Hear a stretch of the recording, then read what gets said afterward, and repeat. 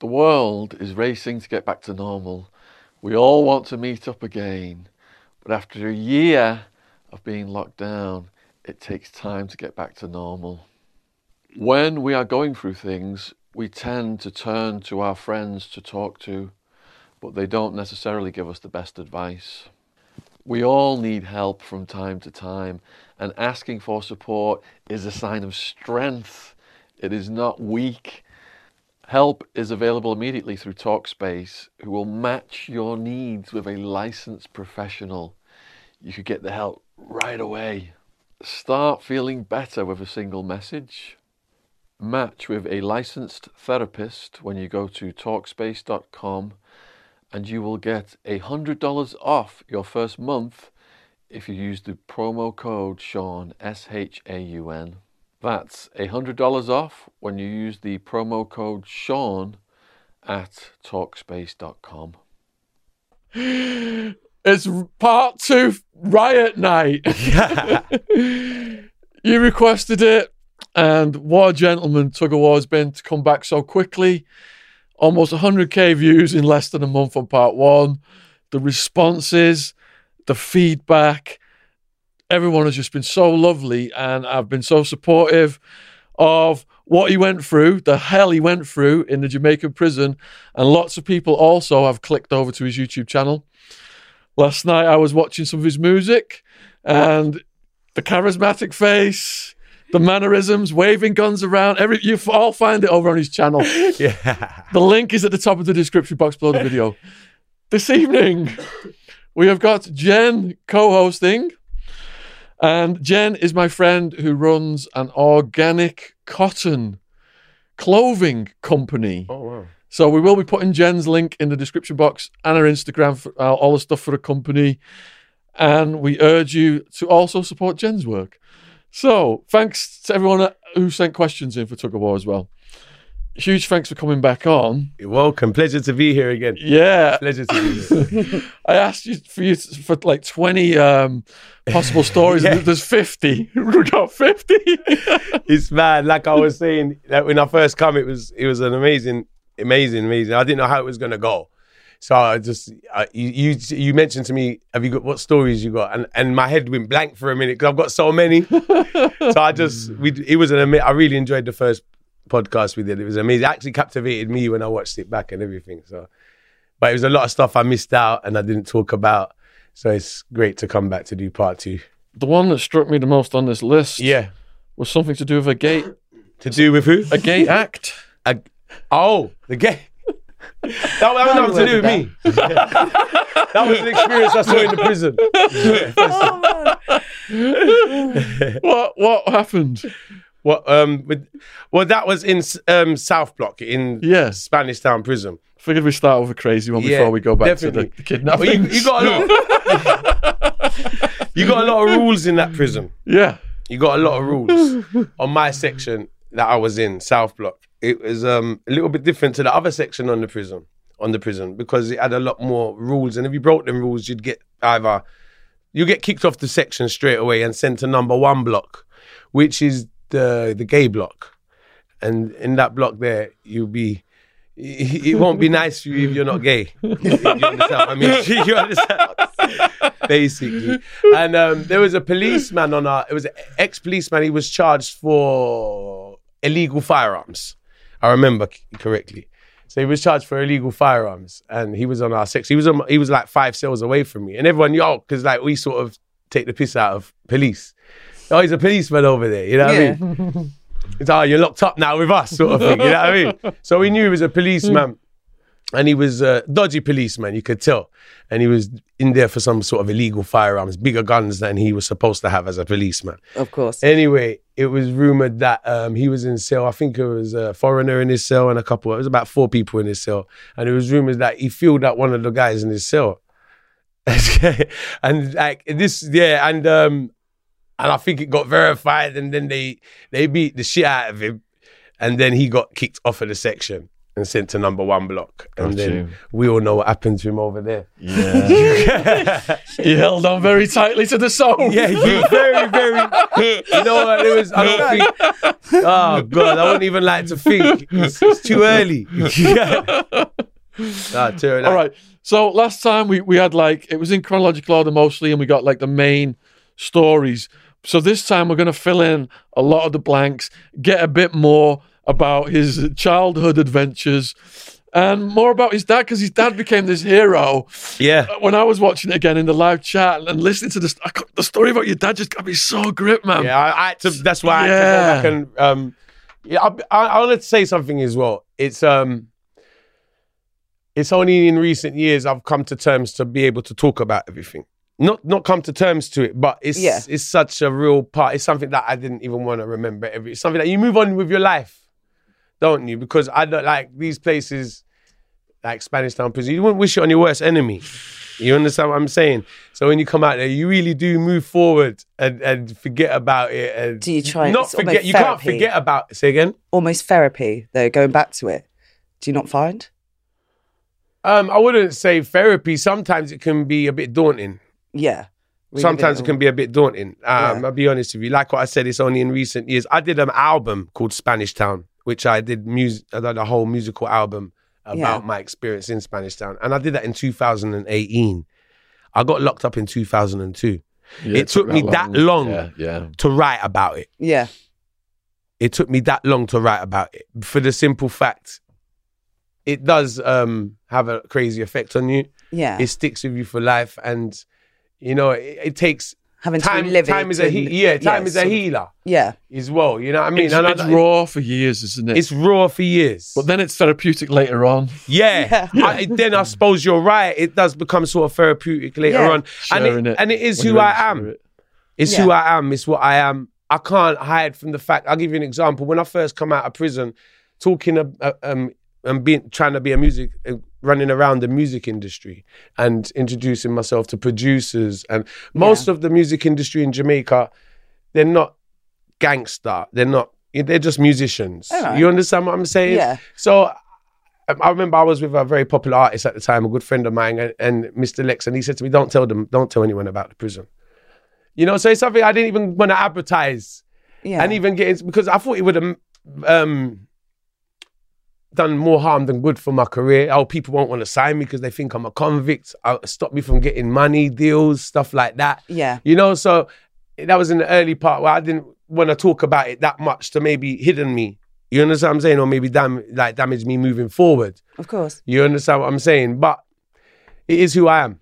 It's like just before you get out, you're thinking, will I be able to get a job? Will people find out I've got a criminal record? Exactly. Will I get a girlfriend? Will people avoid me and cross the road from me? Yes. Because it's scary, isn't it, for the normal people? This guy's been in a foreign prison. That's right. Mm. Yeah. That's right. Yeah. That's right. And when you say it to people, they can look at you a whole different way as well. Yeah. You know, so it's nice now years later. That's what I said, even with the music. Yeah.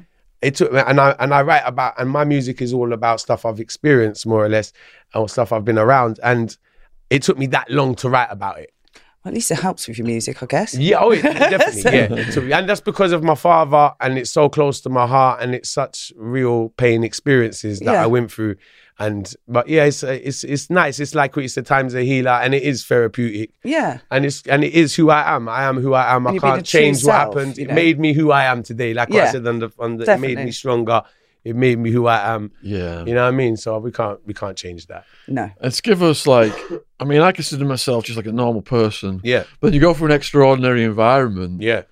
And it gives you a story then, doesn't it? Yeah, exactly. You can draw on that. Yeah. Absolutely. So, all right, so we're going to go back to your younger years then. So at 16, there was a situation over £50 worth of weed. It wasn't actually weed. It was £50. Oh, just £50? Yeah, it was. That was actually, I was at home, and I was only 16 years old, and I was starting to sell weed at the time, and I was like popular in my community, and I had some friends used to come round and see me, and one of my friends on the way, I used to live in a 3-story house, so on the way down from he used to come up to my top room. I was in the bedroom, and on his way down, my mum was in the living room, and on the ground floor in the kitchen we had a bowl of money, were like pound coins and stuff we used to use to go to the shop. My mum and dad would put money in there. And my mum heard the bowl jingling. Honestly, my mum heard the bowl jingling when it was. So she called up and she says, "Who just left the house?" And I says, "My friend." I don't want to say his name to embarrass him, but I say, "My friend Rare Tete," and he says, "Whoever's left the house has just gone in the kitchen and taken money out of the bowl." And I'm like, "You're joking me." And I'm like, "Wow." I couldn't believe it was him because he actually was my neighbour. Oh, right. He lived on the same road as me. Slice. And he come from a very wealthy family. His house was like just the a nicest thief. house on the road. I swear I couldn't get it. If it was someone poor, I might have even not even looked at it too. He was like from a wealthy family. What the hell are you going in my kitchen stealing money for? I don't even think it was 50 quid. It was in pound coins. I couldn't get my head around it. I'm only 16. I couldn't get my head around it. Like his house, they had it all converted. Like they got double glazing windows. Like they was rich. Come from riches. I couldn't get my head around it. And I said, "No, you ain't getting away with that." So I was like, my dad at the time used to run a trimming merchant business. He used to sell cottons. Oh, really? Yeah, he used to, yeah. Oh, So I brilliant. grew up around cottons and zips and shoulder pads and hangers and everything you can So imagine to stylish. make women's garments. So like, he used to run it, and he used to have drivers. So he had like 4 drivers. Yeah. And I used to be friendly with the drivers. And I asked one of them, I told one of them about the situation. I said, like, I want to kidnap this guy. So I said to him, he's my mate, remember. I just wanted to kidnap him and give him a You beating. didn't try but I calling ended him up taking first it a or bit. something? Hmm? You didn't end up calling him first or... No, I called go him. straight I to tricked the him. juggernaut. I said we're going for a drink to Epping Forest. Right. I said we're going to a party. Christ's sake. I said we're going to Epping. I said there's a lovely bar and there's a pool table. Right. And like when you're 16, that's what you want to do. You want to go pubs, play Play pool, pool, stuff like that. bit. So I'm saying like there's girls down there. There's this pub down in Epping Forest. I know it well. Like my friend told me about it. My dad. I got a driver to drive us down. So the guy worked for my dad. Him and his girlfriend had the van. So Yeah. we all jumped in the back of the van, him, his girlfriend, me, the guy, another 2 of us, and drove towards it. Like we're all pretending to go for this Johnny Boys outing. Kidnap By the kit. time we hit the motorway, I just started beating the shit out of him. And so we got there and I started torturing him and I threw him in the river. And How did you torture him? I just started like really just beating him up, and I was picking up sticks and telling him to fetch it, and I threw him in the river. And I was really bad. I was really bad. Repent your sins yeah, here. it's the first time I've said this story. Yeah, so and then my friends at the school I probably would have done something worse to him. They had to say, no, leave him. My plan was to beat him up and leave him there. But I must have beat him up so bad, my friends felt sorry for him and begged for me to bring him back to Hackney. So I said, okay. I ended up convincing me. He said, no, we can't leave him here. And it's a good thing, because if I left him there, he probably would have called police on me and I would have got in a lot of trouble. So it was better. We took him back. And that was whatever. And as quite how often happens with these situations, It happened quite a they lot. come back to us. Boomerang. They do. Boomerang. It's karma. Yes. Boomerang. Yes. And then there was a sequence of you getting kidnapped. Yeah. Yeah, that was my karma for that. At 18. Yeah, 18, yeah. At gunpoint. Yeah. What was the circumstances? Well, I just started selling weed. I was selling weed since 16 years old. And by the time I reached 18, I was starting to move kilos. So I started building up a name for myself in the area. And I'm very young to be moving the weight I'm moving. And I'm doing it by myself and everything. And the rubber guys in Hackney must have got the gist of what I'm doing, you know what I mean? So I was coming back I went to see a girl, I remember. And I came back for like 3 o'clock in the morning. So and my house is like, it's got a driveway and we got a metal gate. So I've come back 3 o'clock in the morning from seeing some girl, and I've parked up and I've walked towards my gate, and I've heard 4 people running up towards me, and I thought it was police because I was very active selling weed. So I thought, oh fuck, police are raiding me, I'm fucked. Yeah. As they start running closer, I'm seeing balaclavas. I swear. And I'm at the gate, because I've got a gate in front of them. I'm at the gate with my key.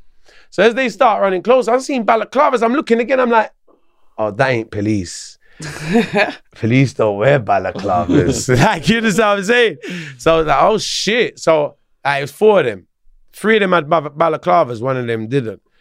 And my house had a hallway. So once you go in, you can't really see what's going on, because it's like a little small alleyway before you get to a little passageway before you get to the door. Anyway, so they've run up towards me, and one of them's had a gun, and one of them's like a big Rambo knife. Right. And put the Rambo knife to my throat, and the other one's put the gun to me and told me to open the fucking door. So you opened the fucking door? I opened the fucking door. My dad's inside the house, sleeping. My dad's sleeping. It's 3 o'clock in the morning. My dad is a very, very heavy sleeper. When he's sleeping, he ain't waking up. It could be World War going on out there. Honestly, a tram could go into my house, I wouldn't wake up. Yeah.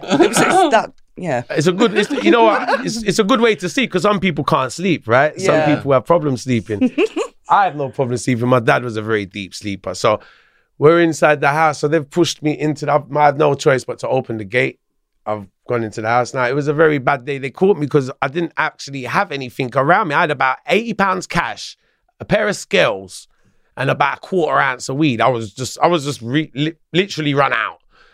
You know, and at the time I was 18 and I was spending my money stupid. So I didn't even have much money around me either. So at the time, they run up on me at a very bad time. You picked a bad day. There's nothing here. You understand what I'm saying? Yeah. They weren't trying to hear that.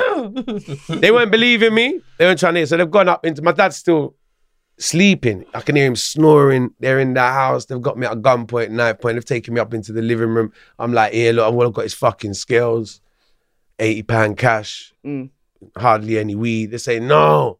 Now, I used to hang around, a lot of my friends were doing were drug dealers as well, and some of them used to do, like I said, I never did hard drugs business, well, my friends did, and they knew, I had some very close friends who were doing a lot of that sort of business and was doing a big turnover, and they knew who I was hanging around, they knew who I was close to, and they were like, okay, if you ain't got nothing, we want you to set up your friends. So they took me from the house at gunpoint into my own car. So they kidnapped me in my own car. Yeah, kidnapped me. Yeah. That's smart. Yeah, it was nice. I remember it was a Mondeo. I just bought it. Oh, man. I'll never buy a Mondeo again. It's my bad luck car. I swear. So they wasn't satisfied with the £80 and the scales and what. No, they was like, no, it's 4 of them. That weren't gonna cut it. It was like, okay, where's I don't want to say the names. Where's your friend live? Where's that friend live? And where's that friend live? And I'm like, I don't know. I'm not saying. I don't give up my friends for nothing. You have to kill me. So they've ended up kidnapping me and took me to Cattle Estate in Leighton. I don't know if anyone's familiar with that estate. It's got a massive underground car park. It's in a very run-down estate, and it's got a massive underground car park. And they drove, I recognized this estate because I knew some guys who lived there at the time. So when they drove me under the car park. They've kind of put me on some chair under the car park, and they've got me at gunpoint, and they're threatening me now to give information on where my friend's girlfriend lives, because they knew where his mum lived. But he wasn't staying at his mum's house. He was staying at his girl's house. Yeah.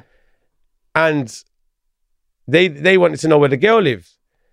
So they've got me at gunpoint saying, where's... I said, I don't know. I said, you're going to have to kill me, literally. Honestly. Yeah. And I thought I was going to be a gunner, to be honest with you. And I just started calling some names of some guys who I was doing work for at the time. And I think... Did you not give out fake addresses or... No. I would have gone straight to that, man. No, I didn't. I said I didn't know because it was the girlfriends. So I just, I don't know where his girlfriend lives. Sorry. I did. Yeah, of course. But I don't.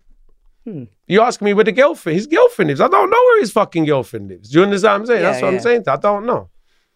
Simple like that. And I ended up calling, I thought I was going to be a gunner. I ended up calling names of some guys I was working for at the time.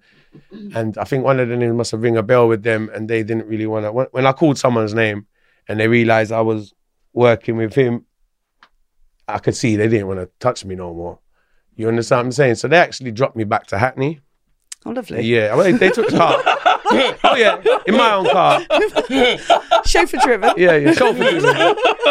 And they dropped me to Mare Street, and I walked home. It was like, and I walked home from there. So I made it out alive. Papa Wall was still sleeping. My car was gone, my scales were gone, and my last 80 quid. And I nearly lost my life, but I was all right. And Papa was still sleeping, so I had to go back and say, Dad, you know what happened last night? And he's like, what happened? I'm like, nothing really bothered my dad. He was like, really? He said, you're joking. You're joking. Oh, come on, crack on with it. Next day now, that's like, all right.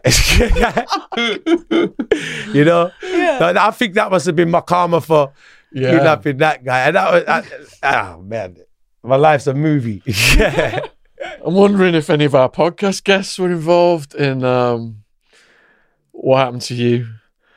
There's a rival podcaster, first name Marvin, was involved in a lot of that kind of activity, kidnapping, robbing people. It could have been. Yeah. I don't think so though. All right. Next one then is a year later. Yeah. Your kidnap karma wasn't quite deleted. No. Because at age 19... Very true. Unfortunately. Oh, man. I know. Was it Rise of the Foot Soldier that had the Turks in it? The movie, James? I think so. Rise of the Foot Soldier, was it the Turks? It were quite heavy mob in that. Yeah. Was it? The Turks. Hmm. I think they were the heavy mob in that, weren't they? I think so. I thought it was the Essex. I think so. I watched that. But the Essexes were scared of the Turks. Yes. Oh, right, yeah. Yeah. The what? They were like wary of them. Wary of the Turks. In that movie. Turks. In that movie.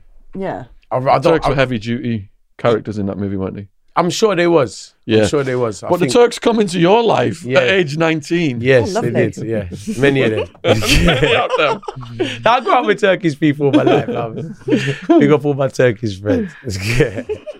So how did you come to get kidnapped by Turks? This is a whole deal gone wrong. Does it start with weed? Yeah. Business. Yeah, it starts a weed business. Oh, man. Now, Kids, do you see what weed businesses lead to? it don't lead to nothing good. These videos are educational with life lessons for young people. Yes. We are not glamorizing crime. No, we don't at all. No. Exactly. And you know, that's the thing about it. I'm not proud of any of this stuff. This is just, I mean, we laugh about it now, but this ain't stuff to be proud of. No, but it's what people want to hear. Yeah. know, It's life experiences. And Exactly. this is a highlight for people to know. Don't do this life because this is what happens. You understand what I'm saying? You don't want to go down this road. Trust me. We're smiling because we're still alive. Yeah, that's why we're smiling. Thank you. Because I can't believe we made it here. I can't believe I'm here with you. Same here. I'm not meant to be with you now. After seeing that. And you're not probably meant to be with me. And neither are you. We are all here. We're lucky. We are. We are. All right, so set the table with the Turks then. Yeah. Oh. Right. So my friend had some weed from Jamaica, really cheap. He phoned me up. He says, Tugger, I got some killer high grade. £1,300 a key. Now that's really good because we sell this by the pound and a key is £2.25. So I'm like, wow, that sounds good. Let me come around and have a look at this weed. So you say for a kilo, £1,300 for a kilo. He says, yeah, £1,300 for a kilo. So I go around and see it. So I know this guy at the time, he wants weed, high grade. He's mad over buying high grade and he's willing to pay anything as long as it's the proper quality. He don't mind. He'll pay $3,000 a key. He'll pay $3,500 a key as long as it's the quality he's looking for. So I went round and saw the weed. I thought, yeah, this is really good Jamaican weed. So I let my guy know, yo, I got the good thing, you know. So I told him 2,700. So that's quite a nice bit of profit for me, right? Yeah. What's that like? Lucrative. £1,200 profit, something like that. So I said, I got the killer for you. I knew that's what he was paying at the time. So I wasn't really overcharging because that was the going rate. It was that Yeah. I said, you pay, how much you paying? 2,700. I got the killer for you, 2,700. Don't worry about what I'm getting it for. Bang. He says, yeah, I want it.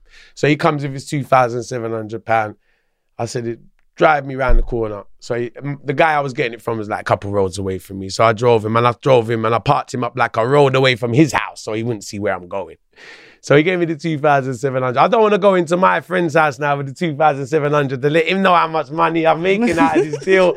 So there's a pub outside his house called the Shakespeare, and I end up going to the pub and going to the toilet and separate the money.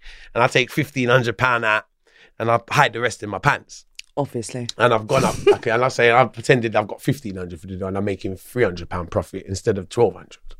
You understand what I'm saying? Because if I start letting him know I'm making 1,200, he's going to want a bit more money. So I'm like, nah, you know what I'm getting. So I've gone up there and say, hey. So he said, all right, give me the money. I'll be back in half an hour. Now, I trust him. He's my friend, no problem. I said, all right, give him the money. I even said, there's an extra 100 quid for you, drink. Because look, I made 30. Now there's a little 100 quid there, drink, everything. Anyway, so half an hour pass. He don't come. I'm sitting in his house. 1 hour. Uh-oh. 1 hour passes. I phone him. I said, Joe, where are you? Oh, I'm soon come, Doug. I'm on my way. I got it. I'm on the way. 2 hours passes. The guy's outside the house waiting around the corner. He's going mad now after 2 hours. He's like, where is this guy? What are you doing? You robbing me? I'm like, no, calm down. Everything's all right. He's just a little bit delayed. Don't worry. It's Jamaican people timing. Keep you calm. Do you understand what I'm saying? As I was trying to break it down. So I said, don't worry, it's on the way. Everything's fine. It's just a little bit of a delay. I'm really upset with him as well. He's taking long, but I've spoke to him. He's not like he's not answering his phone. He's answering his phone. He's just taking fucking forever here. Long. 2 hours turned into 3 hours. Right. 3 hours turned into 4 hours. Now, I don't know, but by the 4th hour, he must have... Now, what happened was he kind of followed me to see where I was going. I didn't know he knew where I was going. Right. So I've got him parked 2 roads away. And I ain't even gone back to the car. I'm just phoning him and saying, motherfucker, wait. I'm waiting. I can't do nothing but wait. No. And I'm going mad on my friend right now. I said, where the fuck are you, man? This guy's outside your house 2 roads away waiting. I want to get out of here. He's driving me nuts. Where are you with this fucking weed? Please, come on. 4 hours, 5 hours. He must have called out that. This guy... He wasn't the biggest of lads and he wasn't really, I don't think he could have really done much by himself. So he must have felt it. By the 5 hours gone now, he must have felt, and it's the first time he's done business with me. So by the 5 hours passed, he thought, oh, this guy's trying to rob me. So he was in contact with a Turkish mob. Right. So he's phoned up his Turkish mob and these guys have pulled up about 5 cars then. I'm only 19 years old at the time and he's like, oh, they're like late 20s, 30s. This is like a whole Turkish mob, like 5 cars, Bimmers, Mercs have pulled up now. And they've half kicked down my man. They found out where I am and they've all half forced me. They've half not kicked down the door, but I've had to let them in because they know where I am. And they're all in the house waiting with me. So everyone's in his flat now. He's got a studio flat. We're all there. I'm there with the guy. I've got the weed to give me the money and his mob. Pressure. And I'm on the phone like, Joe, where the fuck are you, Joe? I'll say Joe, because Joe, you did me wrong for this. You know this. Joe, where the fuck are you? Tug, I'm coming. And if I ever meet you, if I ever introduce you to Joe, this is a nightmare person to deal with. I'm coming. I'm on the way. Me soon come. I'm like, Joe, I'm up in your yard with about 10 Turks. These men are, oh, blood. They're angry. Blood. You need to get here with this weed now. Cause I don't know what's going to happen here next. They're all losing their patience in the house. He ain't even got, he's only a studio flat. He's got 2 turntables. He was a DJ at the time, jungle DJ. Yeah. He's got 2 turntables, television. There's not a lot in there. Did you actually ever find out where he was? What took him so long? After? Yeah. No, other than him just taking the fucking piss. There was no reason for him to be taking so long. No. He was probably just there listening, because he was listening to reggae music, dub plates on you, because there was all music guys as well he was dealing with. So they're just there probably fucking around. Girls, music, I don't know. Nothing important. Nothing important. So I'm like, I said, I'm on the way. 5 hours. They're fed up of waiting now. They're all like, no, you're coming. I'm like, you're coming with us. I said, what do you mean coming with you? I ain't going nowhere with you. What the fuck you talking about? Anyway, it starts getting a bit nasty with me and them in the flat. One of them tries to hit me and I start fighting all these guys in the flat. The whole flat starts getting trashed. I'm throwing speakers at them. It's on the first floor. It's on top of a pub. Remember the Shakespeare pub? It's on top of the pub. So there's a long stairways. It's one of them sort of flats that's situated on top of pubs. Yeah. So there's a long stairway going up. Yeah. And they're trying to get me to the stairway to throw me down the stairway. That's why I'm fighting them. Because they're trying to get me. They're trying to get me out the flat. They're trying to kidnap me. They're trying to take me out of this flat. So I'm fighting them, but there's too many of them. There's like 7 Turks and the guy, and it's all against me. Yeah. And I'm throwing the whole house is getting, I swear, it's something out of a movie. You wouldn't believe it. The house is trash. Like I'm throwing the TV at them. The turntable, the speaker. They're massive. Some of the Turks are like that. They're 6 foot tall. They're grabbing me. I swear it was nuts. They're punching me, everything. Yeah. They finally get the better of me. It's inevitable. I'm not going to be able to get the better of these guys. They get the better of me at the end and they end up throwing me down the stairs. I'm a big guy. I was big as a kid as well. I was like 18 stone, 17 stones, a big kid. Yeah. They threw me down the fucking stairs. Wow. I got thrown down the stairs. They had a gun on them as well. One of them come with a gun and forced me in the car. So I've got 2 of them. I'm in the back of a Benz now, and one of them's got a gun, and they got 2 of them. They've got these like squash. I'm in the middle of the back seat, and there's one at each side, and there's one in the front, and there's there's other cars, convoys of them, and they've drove me and they're driving me off that. Oh God, I've left the house. I'm driving down Green Lanes. I remember I'm driving down Green Lanes. I'm like, where the fuck you guys taking me? You know what I mean? We're going. I said, he's coming back. He said, he ain't coming back. I said, where are we going? They ain't talking. Oh, shit. I'm like, oh, shit.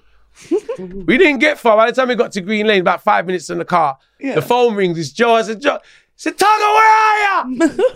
I said, what do you mean, where am I? They've taken me. And he's still there living it up. I said, what the fuck you mean, where am I? They've taken me. Where are you?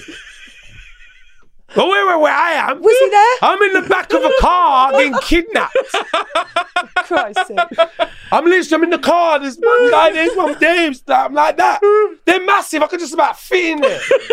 They're squashing me up in the back. One of them's got a gun like that because I'm fighting. I swear to God. Yeah. I'm like, Joe, where the fuck are you, man? Where the fuck are you? I'm dead, Tugger. He's acting angry on the phone. What the fuck's going on? I think he's got back to the house and seen the fuck up.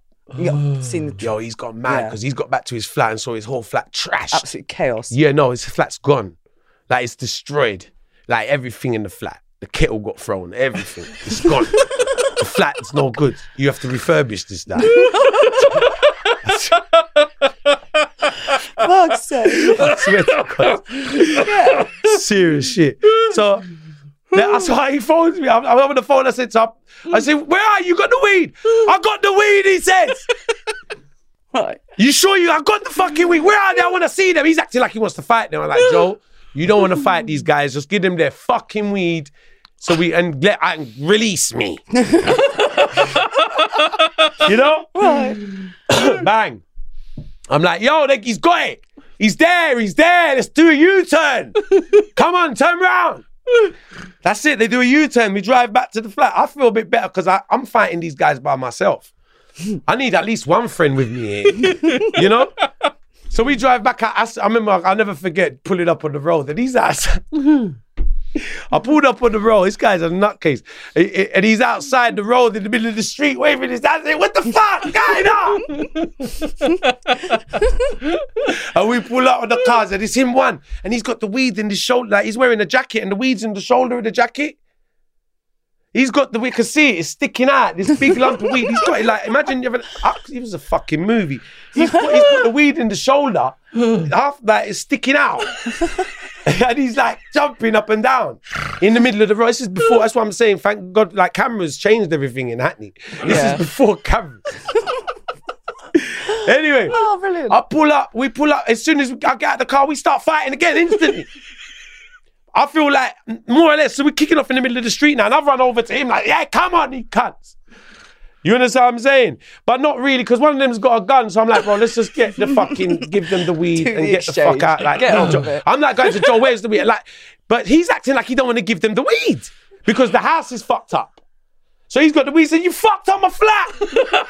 You fucked on my flat. He said, So where's the weed? I've got the weed, but you fucked up my flat. So he's kicking off on. I said, Joe, you're 5 hours late. We could have flown to fucking Amsterdam. I'm back. Christ. You're 5 hours late, Joe. They got a right to be upset, the guys. They don't know me, Joe. They've given me 2,000. He doesn't know the amount. Oh, shit. We don't want to get. We're gonna get to that story now. It makes it even worse. So we're outside the thing now, and then he says. So we sort of squashed the argument outside. It's okay. Let's all get out. Let's just go upstairs and sort this out. So we've gone back upstairs now. It's calmed down a little bit. Because we got the goods. We got what they want, right? So everyone's calmed down a little bit now. They can see that it ain't a robbery because they must have thought initially the guy just run off. They're taking me now. No, that wasn't the case. Joe was just taking fucking forever.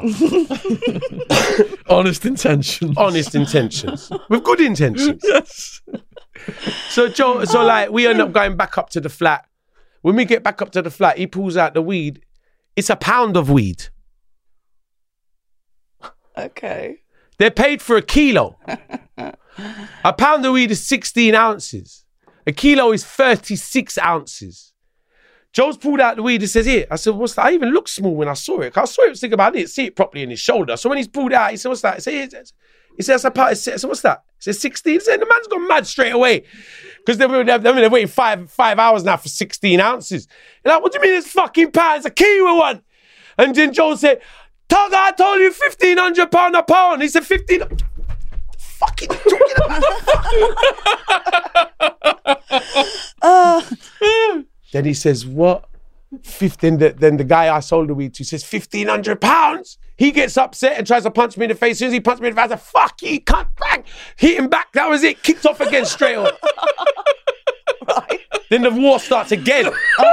Busy night. The flat gets fucked up all over again.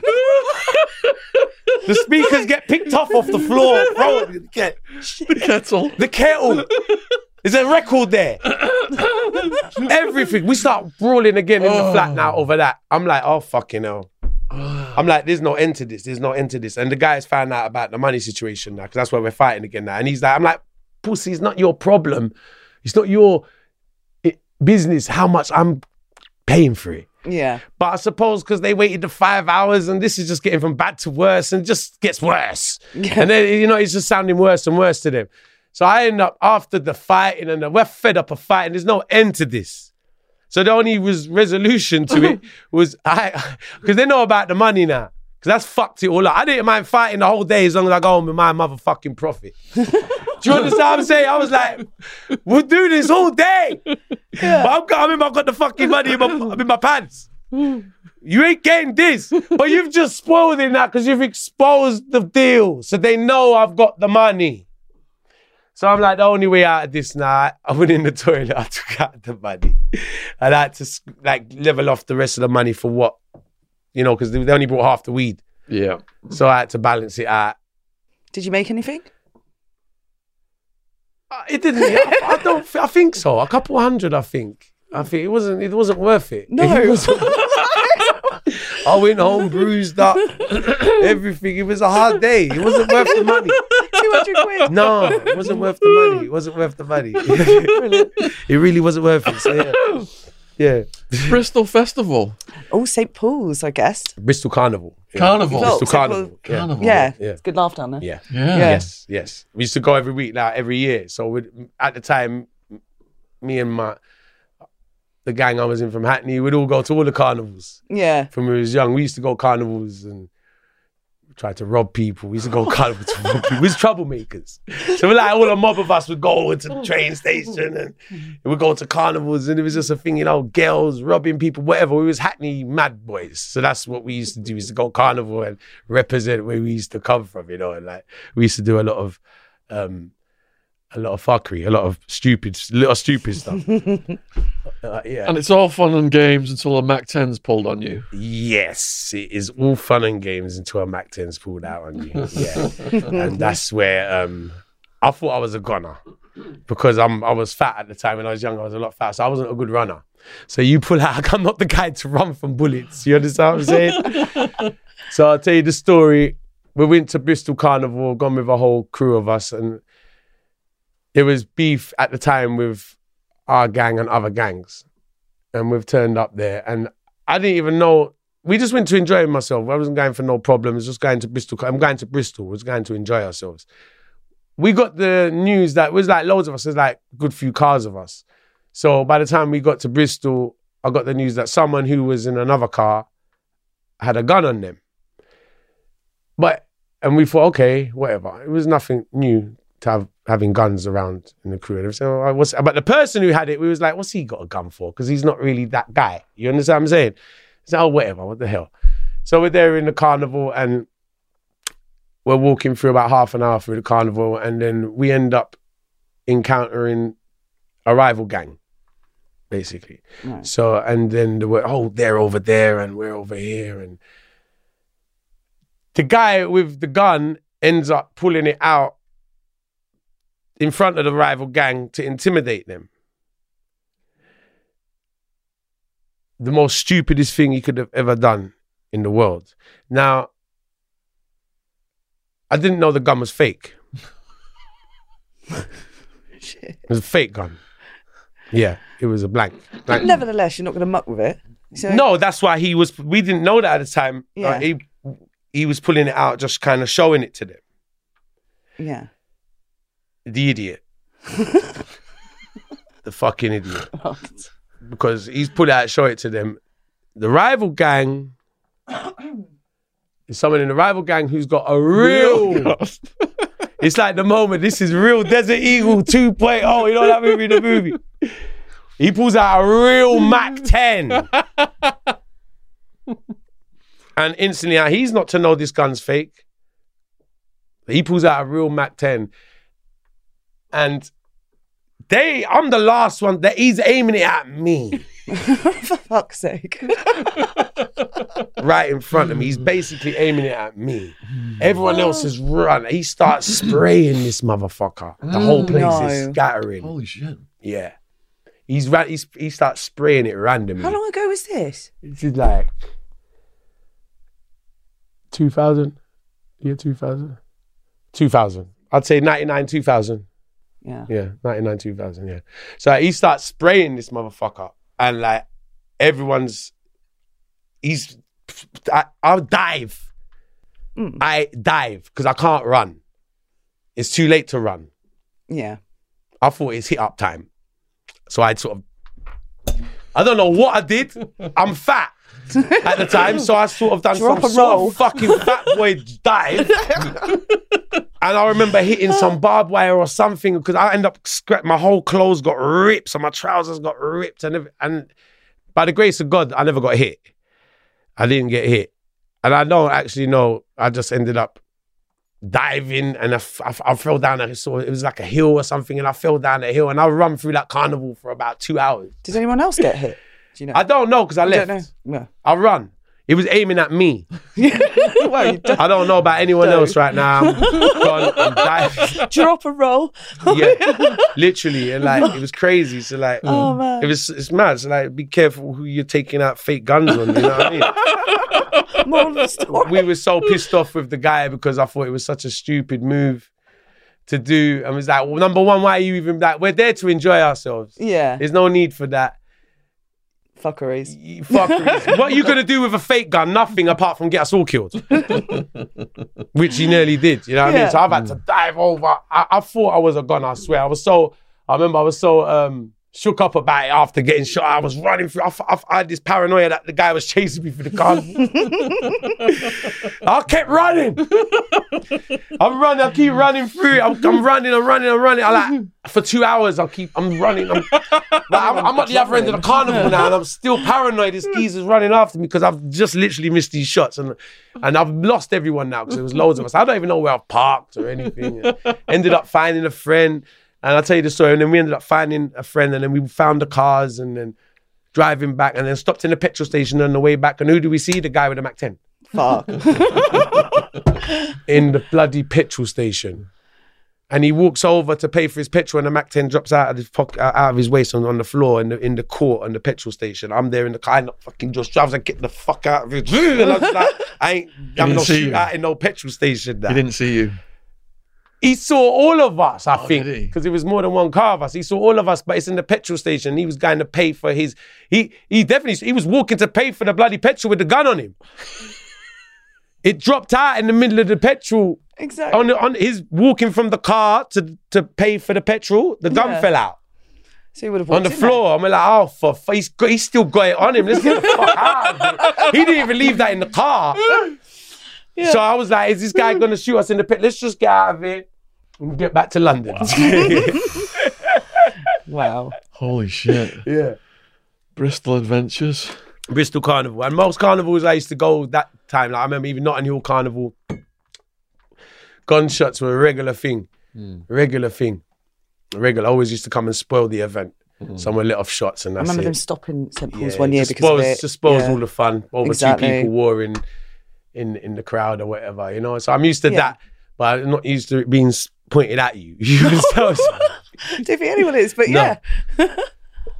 Yeah, that was a close one. Papa War Yeah. Customs Heathrow. Oh, wow.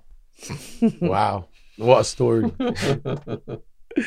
Right. So before I went to Jamaica, we was involved in smuggling. And hence the reason why I tried to bring over the £6 of weed myself, because we was doing moves that was coming through and we had some forms that was good and some methods that wasn't.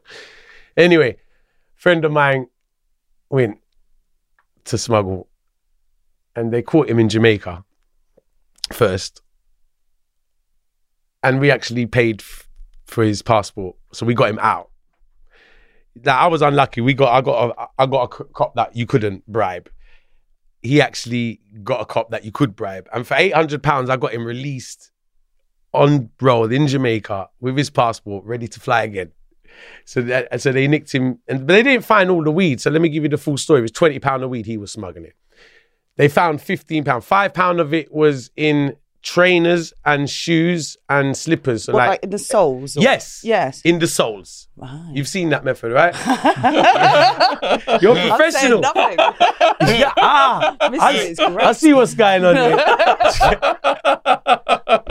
That method was working for a long time. Apparently so. Expensive shoes. So in every shoe, you can fit 4 ounces. So in every sole, it actually fits 4 ounces. So we had like £5 worth of shoes, £5 of weed in weight of shoes. Yeah. Trainers, slippers, everything. And £15 in T-shirts, hidden in T-shirts, brand new T-shirts sort of thing. I may add, that's nothing to do with my company. It was organic cotton. Links in the description box, folks. Check it out. Oh, man. So, yeah, we had all of that. And they found the T-shirts. So when he got nicked, he's actually in the jailhouse wearing the slippers with the weed in it. Because he phones me up and says, oh, I want to open this another spliff. I said, no, you're not opening it. He don't bloody open it. Because he was tempted to smoke a spliff when he was in the jail. So I'm going to get you out of there. I'm doing the best. So we actually got him out of there. We loaded him back up. Sent him Sorry. to Gatwick. So I said, he can't get nicked. He was going through Montego Bay at the time. So he was like, he got nicked in Montego Bay. We're sending him again. He says, look, he can't get nicked again. Bloody hell. You know what I'm saying? So he makes it through Montego Bay, bang, Gatwick.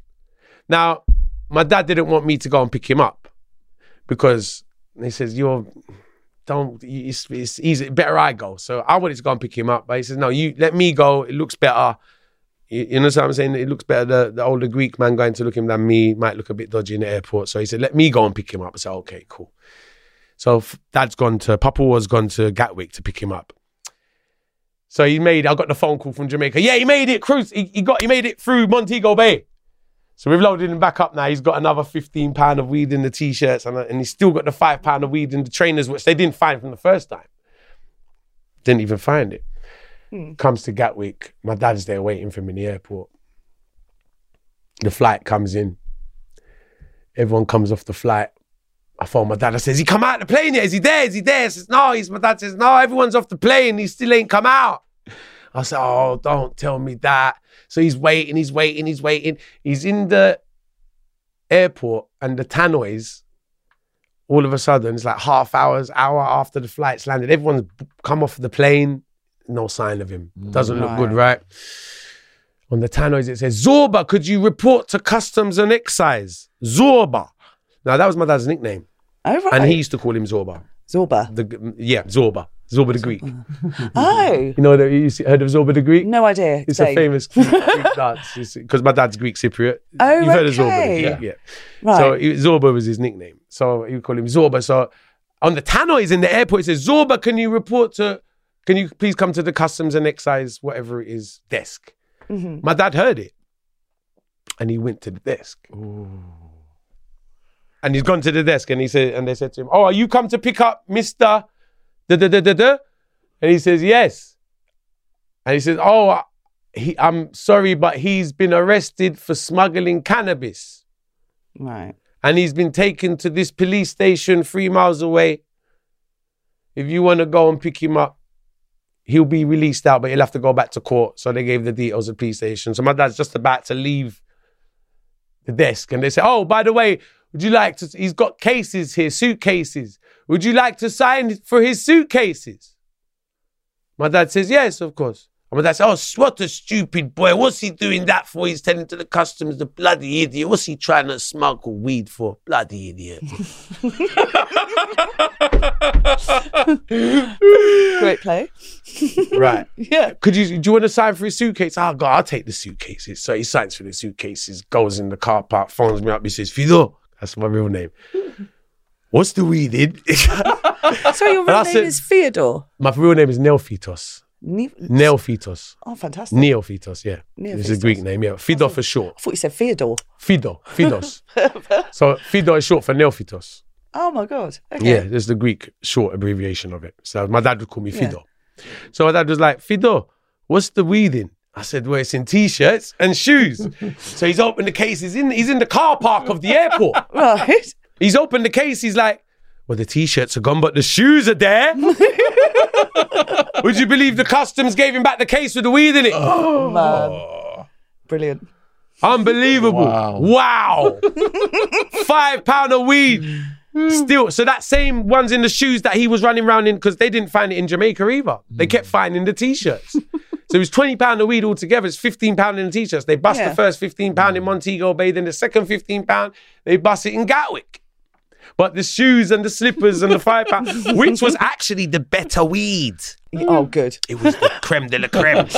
That's why it was separate. It was more expensive. Lovely. The ones in the shoes, it was a more expensive weed. It was the creme de la creme weed. It was actually the special weed. So the special weed ended up coming through.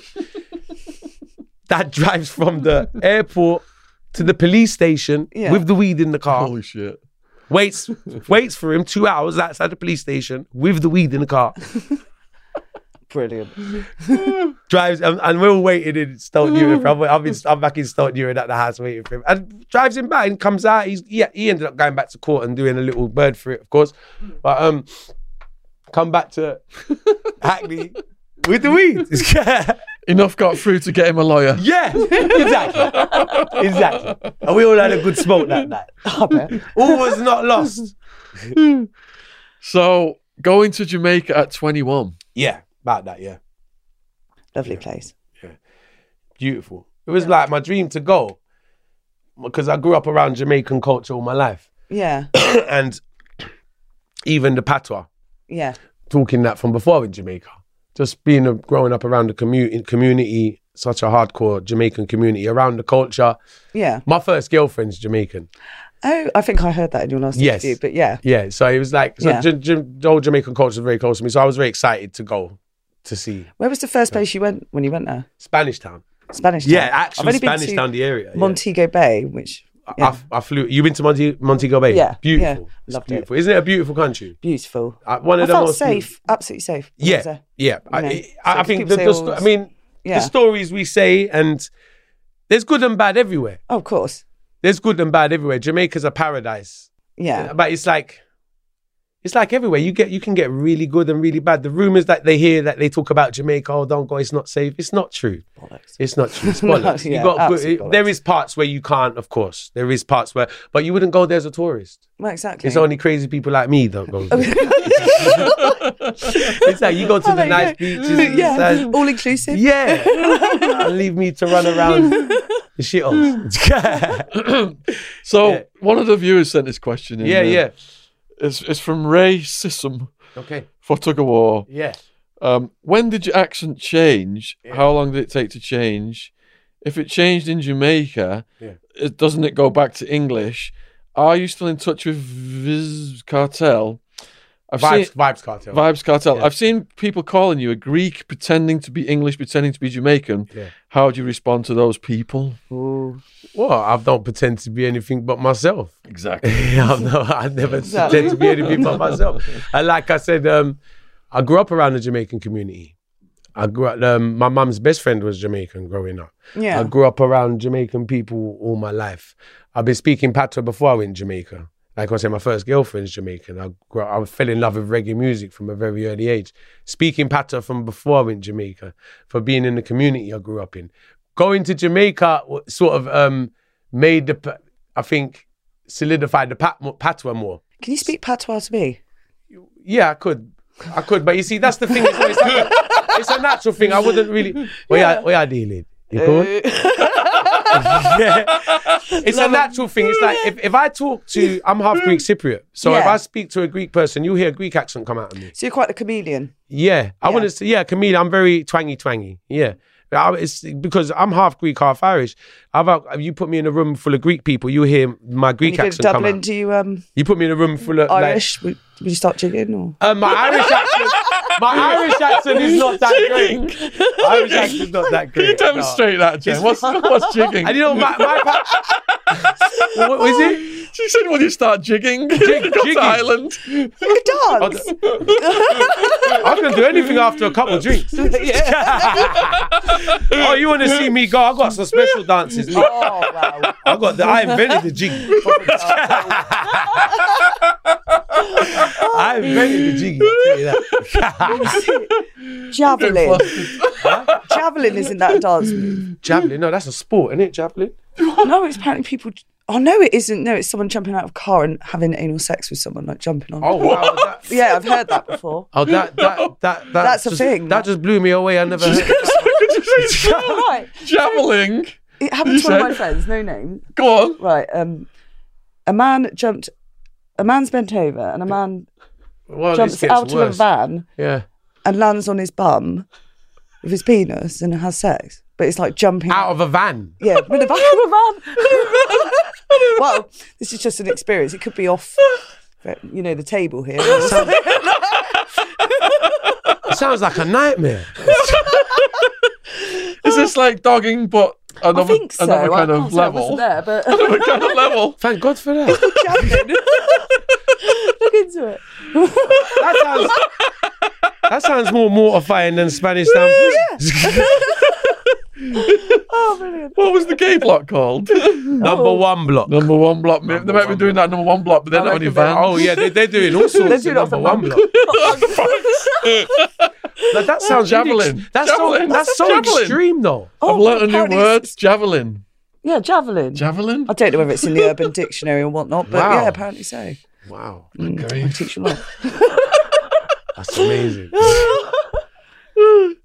All right, so the next one was it's going to get hardcore now. Yeah. Jail fights and killing. Yeah. A lot of that. A lot of that. A lot of that. A lot of that. A lot of that. Yeah. Fights and killing in there. It's like, it's a mission to stay alive every day. Yeah. Yeah. It's a mission to keep your head above water, and people just want to hurt each other because it's for nothing. Yeah. Yeah. It's all over nothing as well. When you think about it, it's actually over nothing, and it's all just frustrated people. Shit ton of testosterone. Exactly. A lot. It's too much testosterone. Yeah. Testosterone In a box. in a box. Yeah. Too much of it, and it overheats. Understand. It's too much. It's too much, and Yeah. too much egos, too much people with silly pride. Mm-hmm. You know, it's a nightmare. It's a nightmare. That side of it's very dangerous, and you don't know who to trust. Yeah. You don't know who to trust because anyone could be your enemy. Someone be nice to you today, and tomorrow they want to kill you. Yeah. You understand what I'm saying? You don't know who's very two-faced people. No one's. You can't trust no one. No. You can't take anything No, of for course. gospel in there. Yeah. You know, a lot of fights. Like even when I got locked up in the jail, like someone got killed. I think just a day before I got there. And they had like they marked his memorial on the wall, like a little red cross. Someone just got killed there yesterday. You understand what I'm saying? It's like It life. must be a head fuck. Absolute head Yeah, fuck. life. It doesn't value much No. in there. No. It doesn't value much. And like what I said before, you get accepted as a piece of meat. Mm-hmm. You know, you're not gonna come out. You come out as a piece of meat, maybe not a live piece of meat, but there's no value for life in there. No. And another death is just another death. It's just another day. Another day. Yeah. It's another day. So it's nothing's looked at like that. Then there's nothing to stop it either. The wardens don't stop it. The prisoners run the prison and the jailhouse. Well, more the prison. Yeah. But the prisoners are the ones who run it. You know, so it's not even the wardens that have no say in anything. They can't save. No one can't save you in there. Nobody can't save you. So it's like. So how do you cope?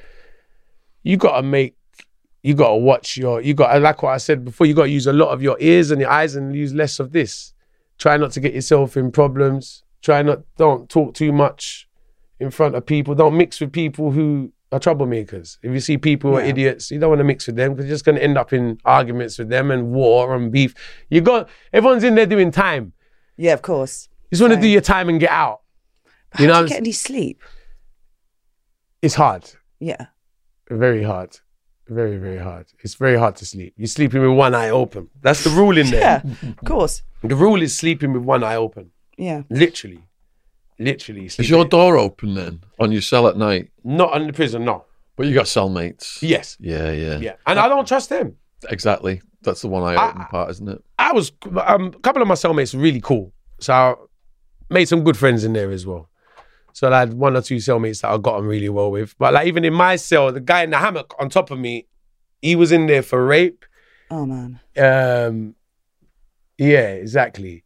And I think it was a underage thing as well. I think it was some sort of, so that's a really dark person. Yeah. And he didn't talk to us. He wouldn't eat from us. He was just totally like we weren't no conversation. Like he wasn't even there. Right. This geezer's sleeping on top of you. Like you'd think he can come down in the night time and just cut your throat. He's mad. He's disturbed. Yeah. You understand? He don't talk to any of us. Like we'll be cooking food. He doesn't want to eat from us. He doesn't want anything. Nothing. He just goes in his hammock. So I'm in a cell with someone who I didn't talk to. I said 2 words to him for like 6 months. That'd drive me mad. Yeah. Honestly, that's one person. That's one person in my cell. How many people did you have in the cell total? 4. 4. 3 of us on the floor, 1 in the hammock. Yeah. And so it can go up to 5. 3 on the it can floor, go 5, one in the 6. hammock. Yeah. No bunks. Did you have one No. on your own? By the end of it, I played the system, got one on my own. That's the best, that's the best you situation. play Your the own system, cell you is can, the best. Yeah, you can't go wrong. Yeah. You can't go wrong. Yeah. That's what people do in it, to play the system. Yeah. Yeah. But I was never going to get that because I'm on a short sentence. Yeah. So short sentences, we're never going to get our own Just got to cell. get your head down. Yeah. Yeah. Exactly. What I noticed was I was on this yard and they had building A, B, C and D. And I noticed when people left, the new arrivals got put in A first, then in B, Right. then in C. Like them. But I wangled my way to a high D. Right. So I was like, all the new arrivals would just come in. They would never get to D. So I had my own cell for ages. Oh, Yeah. wicked. So you had your own cell for ages. Yeah, Okay, for because quite if a they lot make of it down there, they'll be in there with you, basically. Because the computer just sent them to the first available cell. Right. In alphabetical order. Right. So A1. Oh, So A building filled first. Yeah. B, C, D. Yeah. They hardly ever came. Hardly ever So came. I managed to get a high D. Oh, wicked. So they hardly, yeah. That was Wow. only for a shot. Mostly Yeah. I had cellmates. Yeah. But it's like living in the How many in your cell? In medium security, there was 3. That was the most. Okay. Yeah. Okay. Nice lads. 3 bunks. 3 bunks, yeah? Nice lads. Wow. I had a Chicano gang member who was a Rule 11, so he was mentally ill. Yeah. He was rapping all the time, and he'd stay up at night singing raps to. He had like a grasshopper and a mosquito. Wow. But he took the legs and the wings off them. What, so they couldn't get away? So they couldn't. So they can't run You have his pets. So they were there with him all night long. Oh my And God. he got this little toilet roll and rap. I mean, he would spank them It's with like the toilet. Salvanian families. And he's rapping to them all night long. There's the audience. Probably the best one. And he was isn't sneaking it? behind me and like catch me unawares and just grab my trousers and just And it's so crazy because you see things like that. Yeah. It defines jail. That's what it is. People So much of that, isn't there? so much of that shit. Yeah. Weird And behaviour. people Constant. Yeah. because you know what? Yeah. 6 Every years. every one of us is different. Yeah, of course. We are all different as individuals, human beings, and you know Yeah. what? Everyone's brain is different, and you need to do things to keep you sane, Busy. Yeah. busy. Mm. That's keeping him sane. Like to him, like it might seem ridiculous. We're laughing at it now. It sounds so ridiculous. Like he's rapping Yeah. to 2 little insects, Yeah. Spanking but them. in his Spanking him. spanking him, like Bad. you see what That's prison he was saying things there. you end up going doing Fucking this. You end up insane. going there. You know, like what we used to do was have banter. We'd have make believe thing every night. So Yeah. when we'd lock down, we'd pretend that we're going out. Oh, were you in the club? Yeah, we're going to the club tonight. yeah, we did a bit of that too. you do that lying, like you Yeah. lying, you're talking shit. And we start dancing the song. We Yeah, are yeah, at the yeah, club. This is the club. Oh, yeah, this is the club. Yes. Yeah. You know what they say? You see, happiness is a mindset. It's not a place. So you'd like choose the food you wanted to eat in your mind. Everything. Yeah. The girls we've Like the perfect dated. meal. Yeah, everything. The cars we drove in today, the drink we've drank. Oh, we're stopped for Oh. a steak. Oh, no, we're on the way. We'll meet. We're going for a steak first. I'll meet you at the club. We're having a steak first. Did you pretend to eat it? Yeah. Well, no, With your literally, knife when we're and there, fork, like, sit the down. vibes, because we'll have the music on. We'll be there, like, we're in the club. When you got Asylum, so we're just making up of the club, of one club called Asylum in Kingston. Yeah, we're in Asylum. You know? Yeah. Our closest club was Freedom. And there was a radio broadcast we picked up from Club Freedom. Wow, it's called Yeah. Freedom. The club's called Freedom. Yeah. No. Freedom. I was taking the piss. Fucking hell. But that's the dream. Yeah. But that actually, you can actually fantasize now. We're going Club Freedom tonight. Oh, you're not coming. You coming tonight? You coming Club Freedom? And you know what? Yeah. You be in the worst mood in the world, but you be saying, yeah, what you mean, man? I'm coming, man. I'll see you there. And it uplifts your spirit. Yeah, of course. It's for your spirit, it's Yeah. for the morale. Uplifts your spirit. Yeah. Like, Like you've just lifted mine. it drives you crazy, but if you don't, it's either that or be depressed. Yeah. Innit? Yeah, We were dancing in our pink boxer shorts with towels wrapped around our heads. Yeah. Why? Just Just to style. build the vibe. Crazy. Singing, I'm going to lose my mind up in here. Up in here. Wow. You fucking did. Trust me. Do you know what going on a date in prison is? Oh, don't. Go on. So you get a picture of your missus and you go to shower and you got it in like a plastic bag and you tape it to the wall And Oh, have a- no. and you beat off. Oh, wow.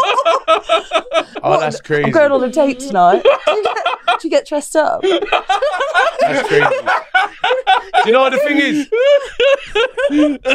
I didn't beat off for 6 months. No. You can't do it in Spanish Town. How? Like, it's not comfortable. There's no privacy. There's not at one point I'm going to have privacy to do that. Rumour I've heard is the shagging of the mattress. Is that true? The hole in the mattress? I never tried that one. But I didn't get a mattress. Oh, well. I was out the window. would have loved the mattress. We didn't get anything like that. I had to buy a sponge. I was sleeping on newspaper to begin with. Oh, Christ. And then you buy a sponge, which is like this. Oh, This right, thick. foam. As thick as that. A sheet of foam. Yeah. I'll buy and that's my bed. You didn't make a hole in it then. It's not going to work. It's called not going to work. it's called a I'll feed- end up going for the concrete. In Arizona, after about 3 years, you go from your right hand to your left hand.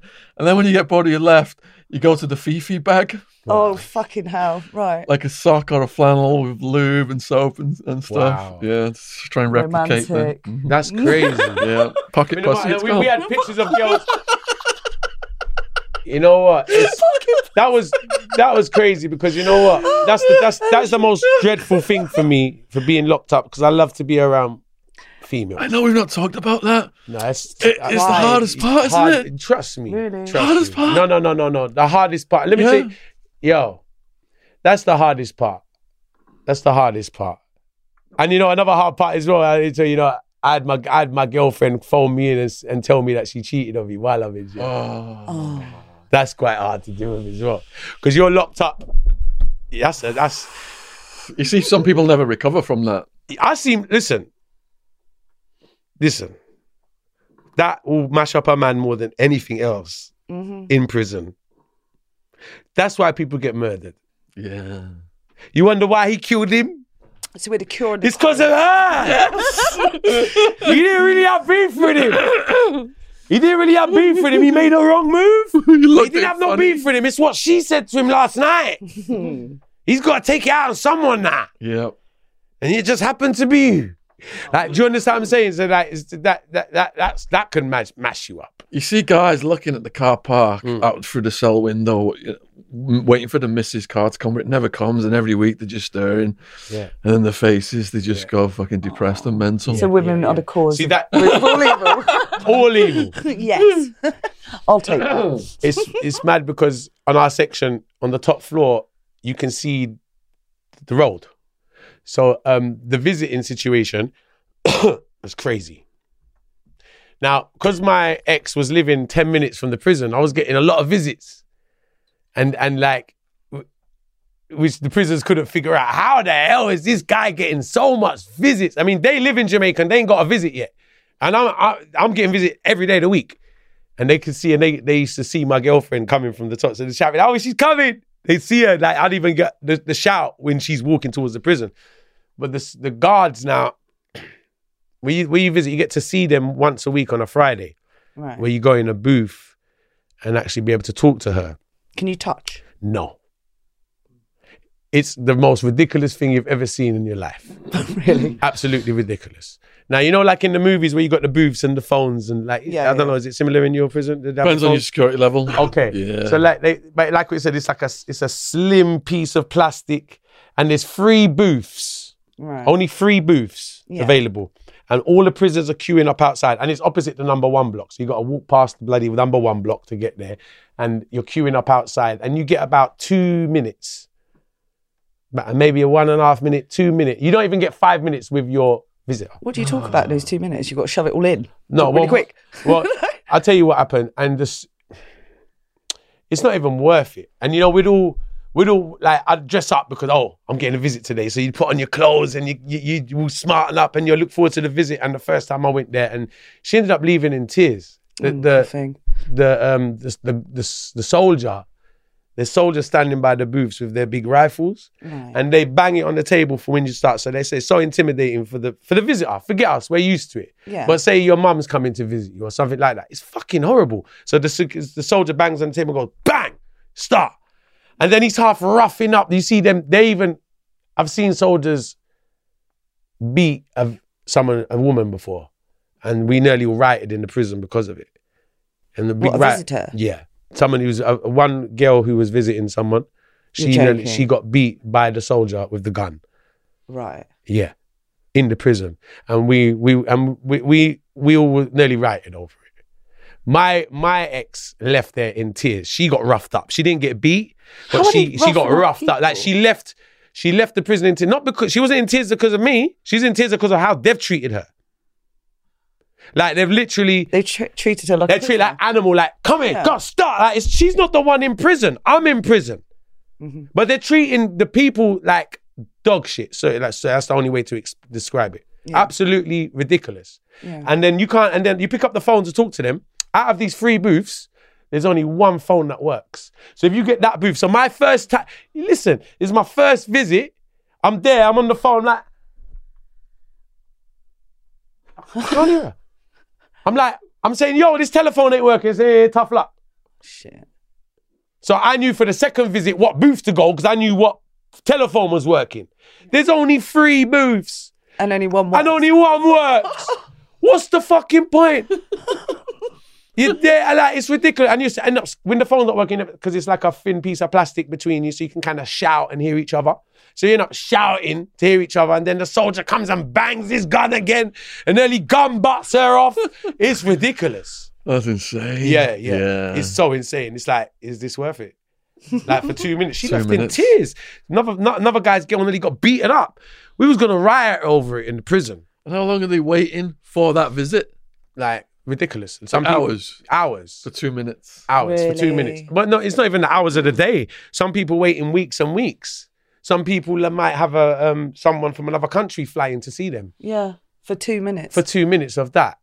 That's mental. Do you understand what I'm saying? It depends. Some people's situations are different. Someone might have a relative who lives far in the countryside and has to really take loads of buses or something Yeah. to come and visit them, elderly person Yeah. or something like that. It's horrible.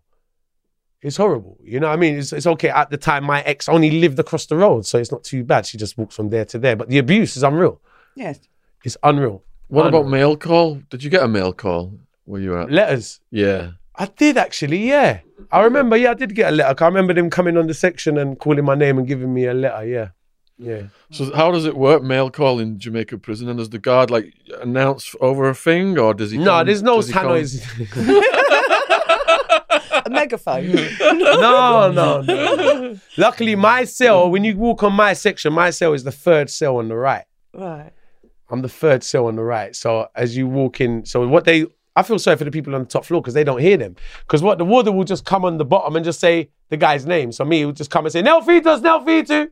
And if I'm at the toilet, that's it. And if another prisoner doesn't take it for me, because he ain't here, I'll take it for him. Because I might have someone in my cell who say, oh, he's over there, I'll take it. And when I come back, say, a letter come for you. Yeah. And if someone don't do that, you're just not getting it. And it will just... And you get your letters right away when they arrive, or do they sit on them for ages? No way. It takes weeks. You're lucky to get one. Like, getting one was like, I actually got something. I got a letter. Like, it's wicked. I'll be looking at the paper like, it's come for me. Like, you know what I mean? Someone knows I'm in here. Oh, brilliant. I'm remembered. Like, you know what I mean? Like, it means a lot because it's hard to get something like that. I think it's every 6 weeks. What about books? Could people send you books? Yes, I think you can have books. Yes, you can send books in. Yeah, you can. Do prisoners abroad send you anything in? I didn't get nothing from abroad. No. You can get stuff sent in, but I think books would have to more get... I don't think you could post them in. You could have to visit the person with them. So Prisoners Abroad never helped you, that charity that helps people from the UK? And No. no, I never even heard of them. I think didn't Stephen Graham say they helped him? I think they might have helped him. I can't remember. Really? We've had a few guests on. Right. Yeah. Prisoners yeah. Abroad. Prisoners never heard of Abroad is a charity out of London. Right. And God bless them. Please support these people. They do I brilliant think I work. heard of them, actually. If you're a UK citizen Right. in a foreign prison, Yeah. they like assign you a caseworker, and they like send you like newspapers from the UK and Oh, books and wow. stuff. Yeah. And in some countries where you have to pay for your medical or you die, they pay for your, They pay medical. for your medical. So they save people's lives. So is yeah. that nothing to do with the embassy? No, separate from the embassy. Separate from the embassy? Did the embassy visit you or anything? Remember, I avoided them. Oh, that's Really? right. I kept yeah. avoiding Yeah, them like yeah, an idiot. yeah, Yeah, that's right. I ended up seeing them because I had to. But I had a bad time at the embassy. Yeah, Because you were staying in the country, weren't you? yeah, Yeah. yeah. I stayed in the country. Did you see what we did with Stephen Graham? I saw a bit of it. Saw a Yeah, I bit of did. it, I did. I did. What did you think about his experience? It's crazy. It's Yeah. crazy, but not surprising because I know the conditions of the places he was. Yeah. It's like what Jamaica's a very nice place, but the prison, it needs to be looked into. It needs to be looked into. It's very wrong how people are getting treated. in Yeah. there. Very, very wrong. I've seen so many people like him and other people who's had a really hard time, Yeah. a bit too much of a hard time than they deserved. Yeah. You understand what I'm saying? And no one deserves to get treated like that No. Yeah, not when you look at behind UK bars. prisons, so. You understand what I'm saying? For people watching them, the Stephen Graham podcast, I'll put the link in the description box. But he was in the Jamaican prison at the same time as Tug of War, but He in a was different there at section. the same time. Yeah, he was in a different section. Yeah. Yeah. That's Yeah. crazy because I saw it and I thought that's amazing. Yeah. That's amazing that it's crazy. And we all, And he ended up being on my section as well. yeah. Yeah. Did you cross paths? You know what the thing is? I looked at his face. He looks familiar, but I don't actually remember, to be honest with you. I can't say I do. If you met him. I can't. But you know, everything's, you meet so many people. Yes. You meet so many faces. Like, I see so many people who had similar experiences to Stephen. You understand what I'm saying? Yeah. And you know, everyone's experience is different as well. Of course. Everyone's. So if you are watching and you like these Jamaican prison stories, we also interviewed Ashley Nugent out of Liverpool, who he was a young person when he went in the young person's prison, which is a whole different thing as well. So I'll put all those links in the description box. Yeah, I'll be So interested. you were talking about the corruption of the police and, Yeah. and the guards and stuff like that. Mhm. Have you got any stories centering around this corruption of the police? Oh yeah. In the prison, all right. I got both. Should we start with before the prison? But I'll give you the in the prison. The same soldiers that would come and intimidate the visitors. I paid off everyone in the prison to get me stuff in. So I've even had a soldier deliver me weed to my cell. Wow. Wow. Yeah, I've even had soldiers deliver me weed right direct to my cell. Like, this money talks. Yeah. You understand what I'm saying? Money talks out there. I've had everything brought in that prison. Yeah. Everything. I've had anything and anything brought in that prison. And you can get anything in that prison as well. You just pay off the right person. Yeah, I remember when I got some weed sent in one day. I didn't know how it was getting delivered to me because my phone, I couldn't use it because there was a lot of warders on the section, so I wasn't able to use my phone. Yeah. And I knew the weed was coming in that day, but I don't know how it's coming. So I'm standing at my cell. I had to put the phone down because I would have got caught on the phone if I kept talking. So I didn't get the information of how the weed's coming in. I just know it's coming today. I'm standing by the cell. I'm sort of panicking. I'm thinking, oh, bloody, I've got weed coming in today. I don't know how it's coming in. I didn't manage to get the call. And then while I'm at the door, a soldier comes on top of the section and says, "Nel Fitos, Nel Fito!" In his big green suit, soldier. No warder, soldier. Right. And I'm like, yeah. And he comes, is that you? And he comes up to me, he looks me up and down. He's got a little bag in his hand of salt powder. What we used to wash your clothes with, which you get a lot of that visiting in there. We call it salt suddy. Yeah. So the bag of salt powder. So he give me this bag of salt powder. I'm baffled. I'm like, I took it off of him. He said, "That's for you." And they just walked away. I'm like, I'm there, I'm holding the salt. I'm at my cell door like that. He just walked away. I'm like, the fuck's going on? I feel this salt as I feel it, but I feel. The good thing I was by myself as well. Like, my cellmates weren't there. I was like, okay, yeah, this is it. So I just got back. I feel the lump of weed in the salt powder. I've gone back in the fucking cell. and so everyone knew it was fucking salt powder weed because that night I gave a few people a spliff and said, "Tug, you got this in salt powder, didn't you?" I said, "Yeah, how'd you know? I can taste it." Oh, dear. Yeah, literally. That is so corrupt over there. You could pay off police and warders to get you anything in. So this ties into a question from one of the viewers. Yeah. Mady wants to know what the best strain was you got a hold of in prison. I got some crazy strains. Listen, I'm a weed madman. I went prison for this shit. And you know what? The prison weed is not good enough for me. I need a high THC content. I need strong weed, I need some real good weed. And the regular prison weed is just bush. It's rubbish. Yeah. It's like smoking cigarette. It don't do you nothing. Even from the jailhouse, I got weed smuggled in from jail before I went prison. Right. I got a quarter pound of weed put over the wall in jail. In the jail. And the jailhouse is crazy because our section was right next to the police. And I got this quarter pound of high grade. I'm talking about indica.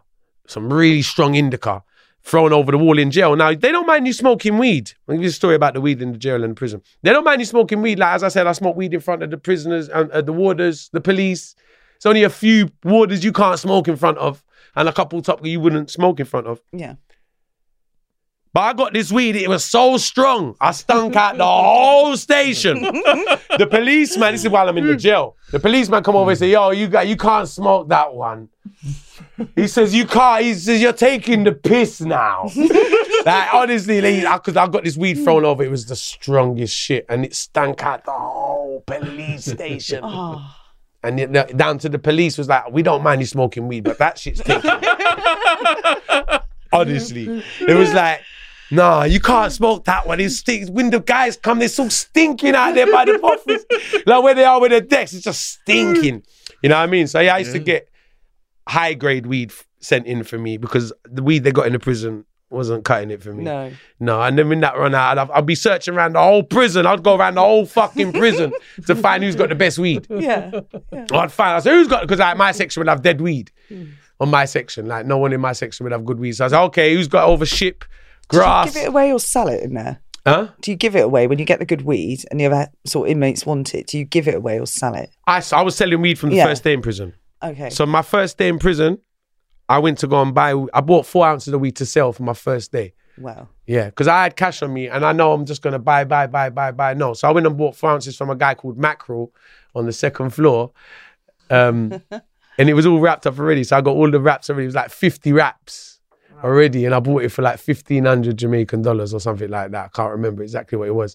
And then I bought Rizla and I bought cigarettes. So from my first day in prison, I was selling weed, cigarette, Rizla, and then eventually phone cards. Oh, get in. Yeah, from the first day. And then the weed selling didn't last long though, because I was smoking too much of it. I ended up smoking it all. I didn't sell that much of it.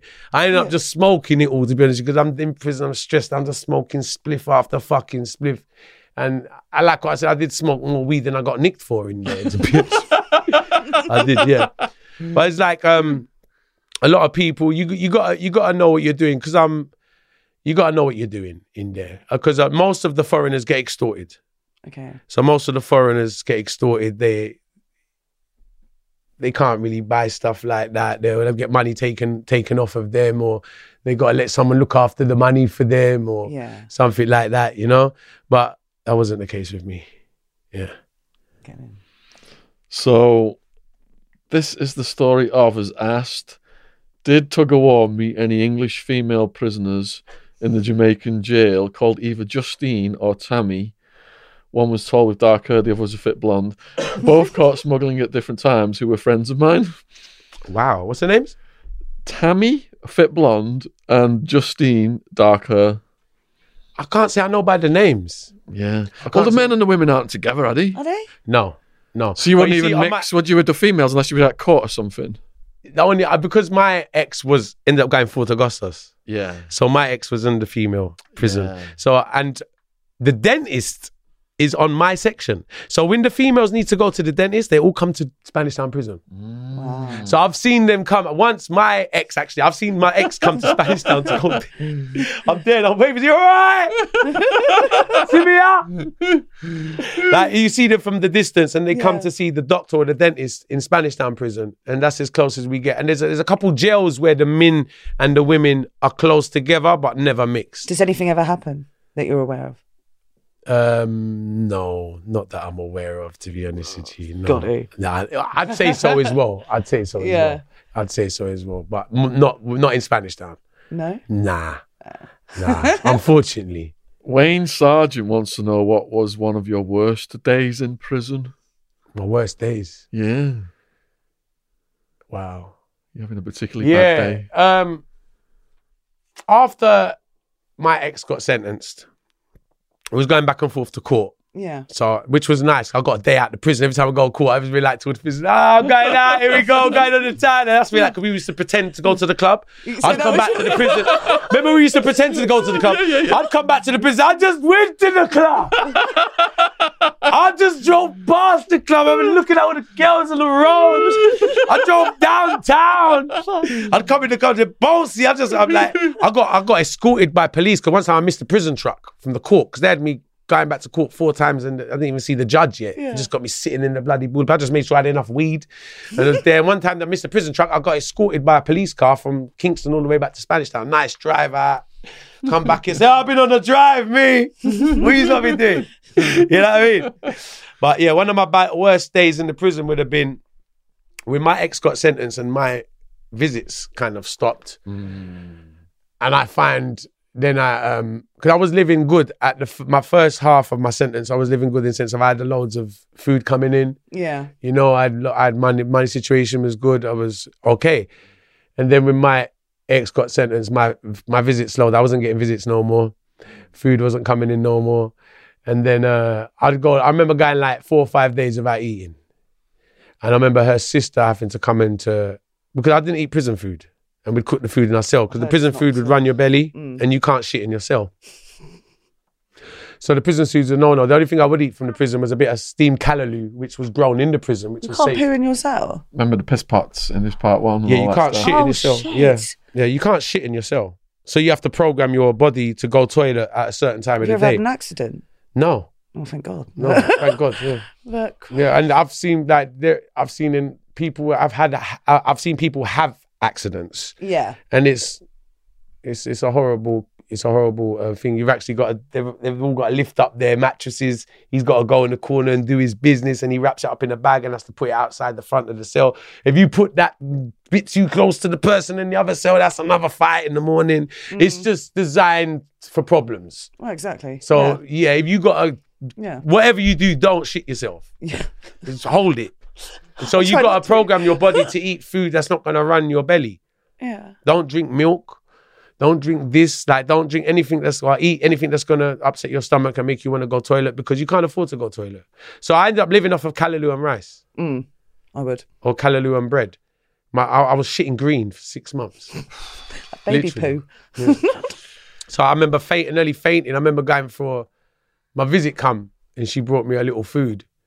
And I remember going and walking back with it. I nearly fainted in the sun, because I'd be like 4 or 5 days without food. And it was more, not because I couldn't, but because of my release date situation. I didn't know my release date. I was going through a big depression period in the prison where I was really pissed off. And I wasn't eating, I was smoking, and I was really run down, depressed. I was probably my lowest time in the prison. And my dad was getting run up on, so my dad was having a really hard time in England. So it was really depressing for me, because I'm getting news from England that his life's in danger, because they keep trying to rob him with guns and run upon him and all of that. So I'm getting all of that news while I'm in prison. Then I don't know my fucking release date. I haven't seen the embassy. I'm running around trying to stay alive every day. It was really depressing. So and that was towards the end of the sentence. And I got so used to the place. The day of my release, I didn't even rush to walk out. It's like I didn't want to go. Yeah. It was mad, because like the whole journey outside the prison was a whole nother mission for me. That my release was a whole nother journey in Jamaica, where it was a whole nother dangerous grounds I stepped into in Jamaica. Doing the music and running around Kingston and stuff like that. But yeah, I had some low points in the prison. Yeah. So just a few questions coming on the music then. Yeah. So this is from Masagana. For Tuggy, Yeah. I ask this as a massive fan of reggae dancehall and Yeah. being white. Yeah. But how did you find it being a white guy in a genre of music like that? And does you feel fully accepted by that community, especially in Jamaica? I've personally never encountered any issues in abashment, etc. But maybe it's different for an actual artist, much like how minority artists in this country are blackballed by record labels, etc.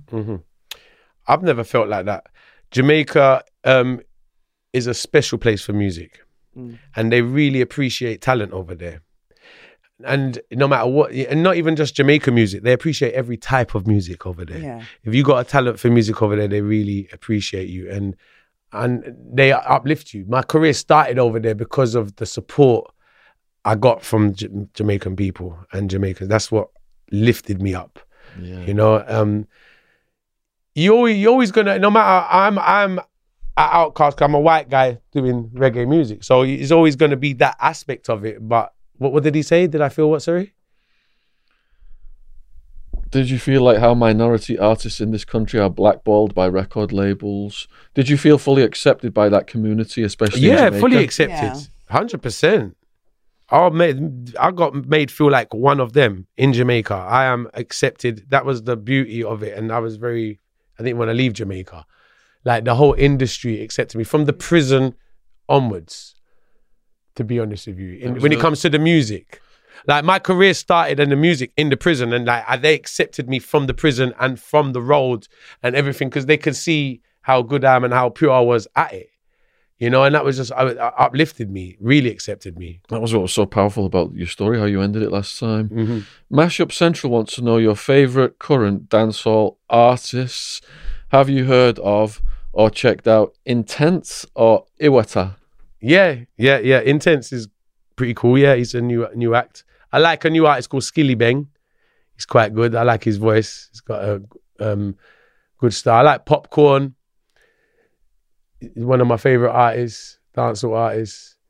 Mavado has always been, I've been a fan of Mavado, but modern artists nowadays, maybe Alkaline, people like that. I listen to so much of myself. I'm the biggest fan of Tug of War. It's my favourite artist is Tug of War. Well, the next question from Sound Vision is, who is Tug of War's biggest musical influence? My biggest musical influence? Yeah. I got a few. Yeah. I got a few. So it would be Supercat, Biggie Smalls, Ninja Man,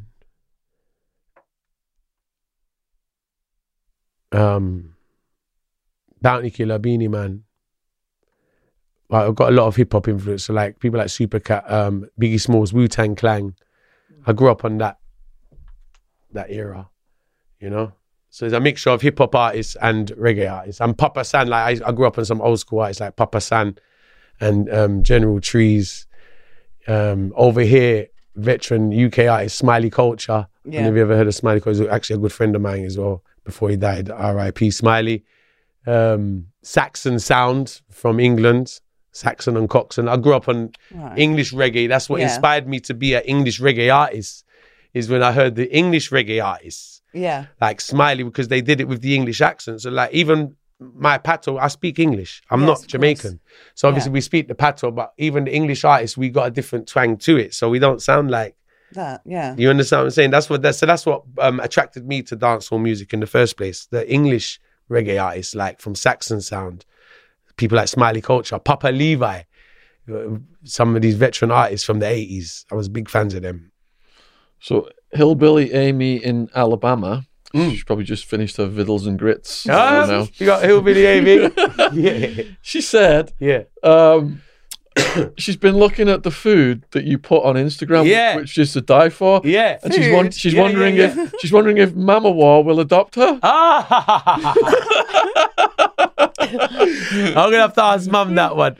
My mum's an amazing cook. Oh right, okay. Yeah, amazing cook. I'm really spoiled. I'm really lucky to have a mum who cooks such lovely food for me, and she cooks every day. It's really healthy. A lot of it is vegan and vegetarian, so I don't eat a lot of meat. After prison. Not after prison, after my father died. Yeah. After my father died, I started comfort eating a lot after my father died, and I put a lot of weight on. I went into a bit of depression and started comfort eating, and then I decided to turn my life around totally, and that's when I started losing the weight. I dedicated myself, even like I work out 5-6 days a week. I eat healthy, and when I do something, I do it to the fullest, and I've been like that for the last 10-12 years now. Okay. Yeah. Well done. Bibby wants to know what was the situation. Bibby. Go on, let me hear. What situation made you most fear for your life? Oh. What situation made me more fear for my life? I've had so bloody many. You know what? When I left Spanish, in prison or overall? Throughout your entire life? Yeah, general. Oh, wow. I've had too many. I lost sense of fear when I come out of prison. My fear levels really disappeared when I come out of prison. Yeah, it's like there wasn't much, like, that's why when I come out of prison and what I did in Jamaica after prison was phenomenal, because I lost all sense of fear. So a lot of the stuff I did, I wouldn't have dreamed of doing before prison. I wouldn't have dreamed of doing it before prison. But being in the prison's really bad in Jamaica. So that's like the worst of Jamaica. Prison in Jamaica is the worst of Jamaica. So when I come out of prison, there was nothing in Jamaica to scare me, or anywhere in the world.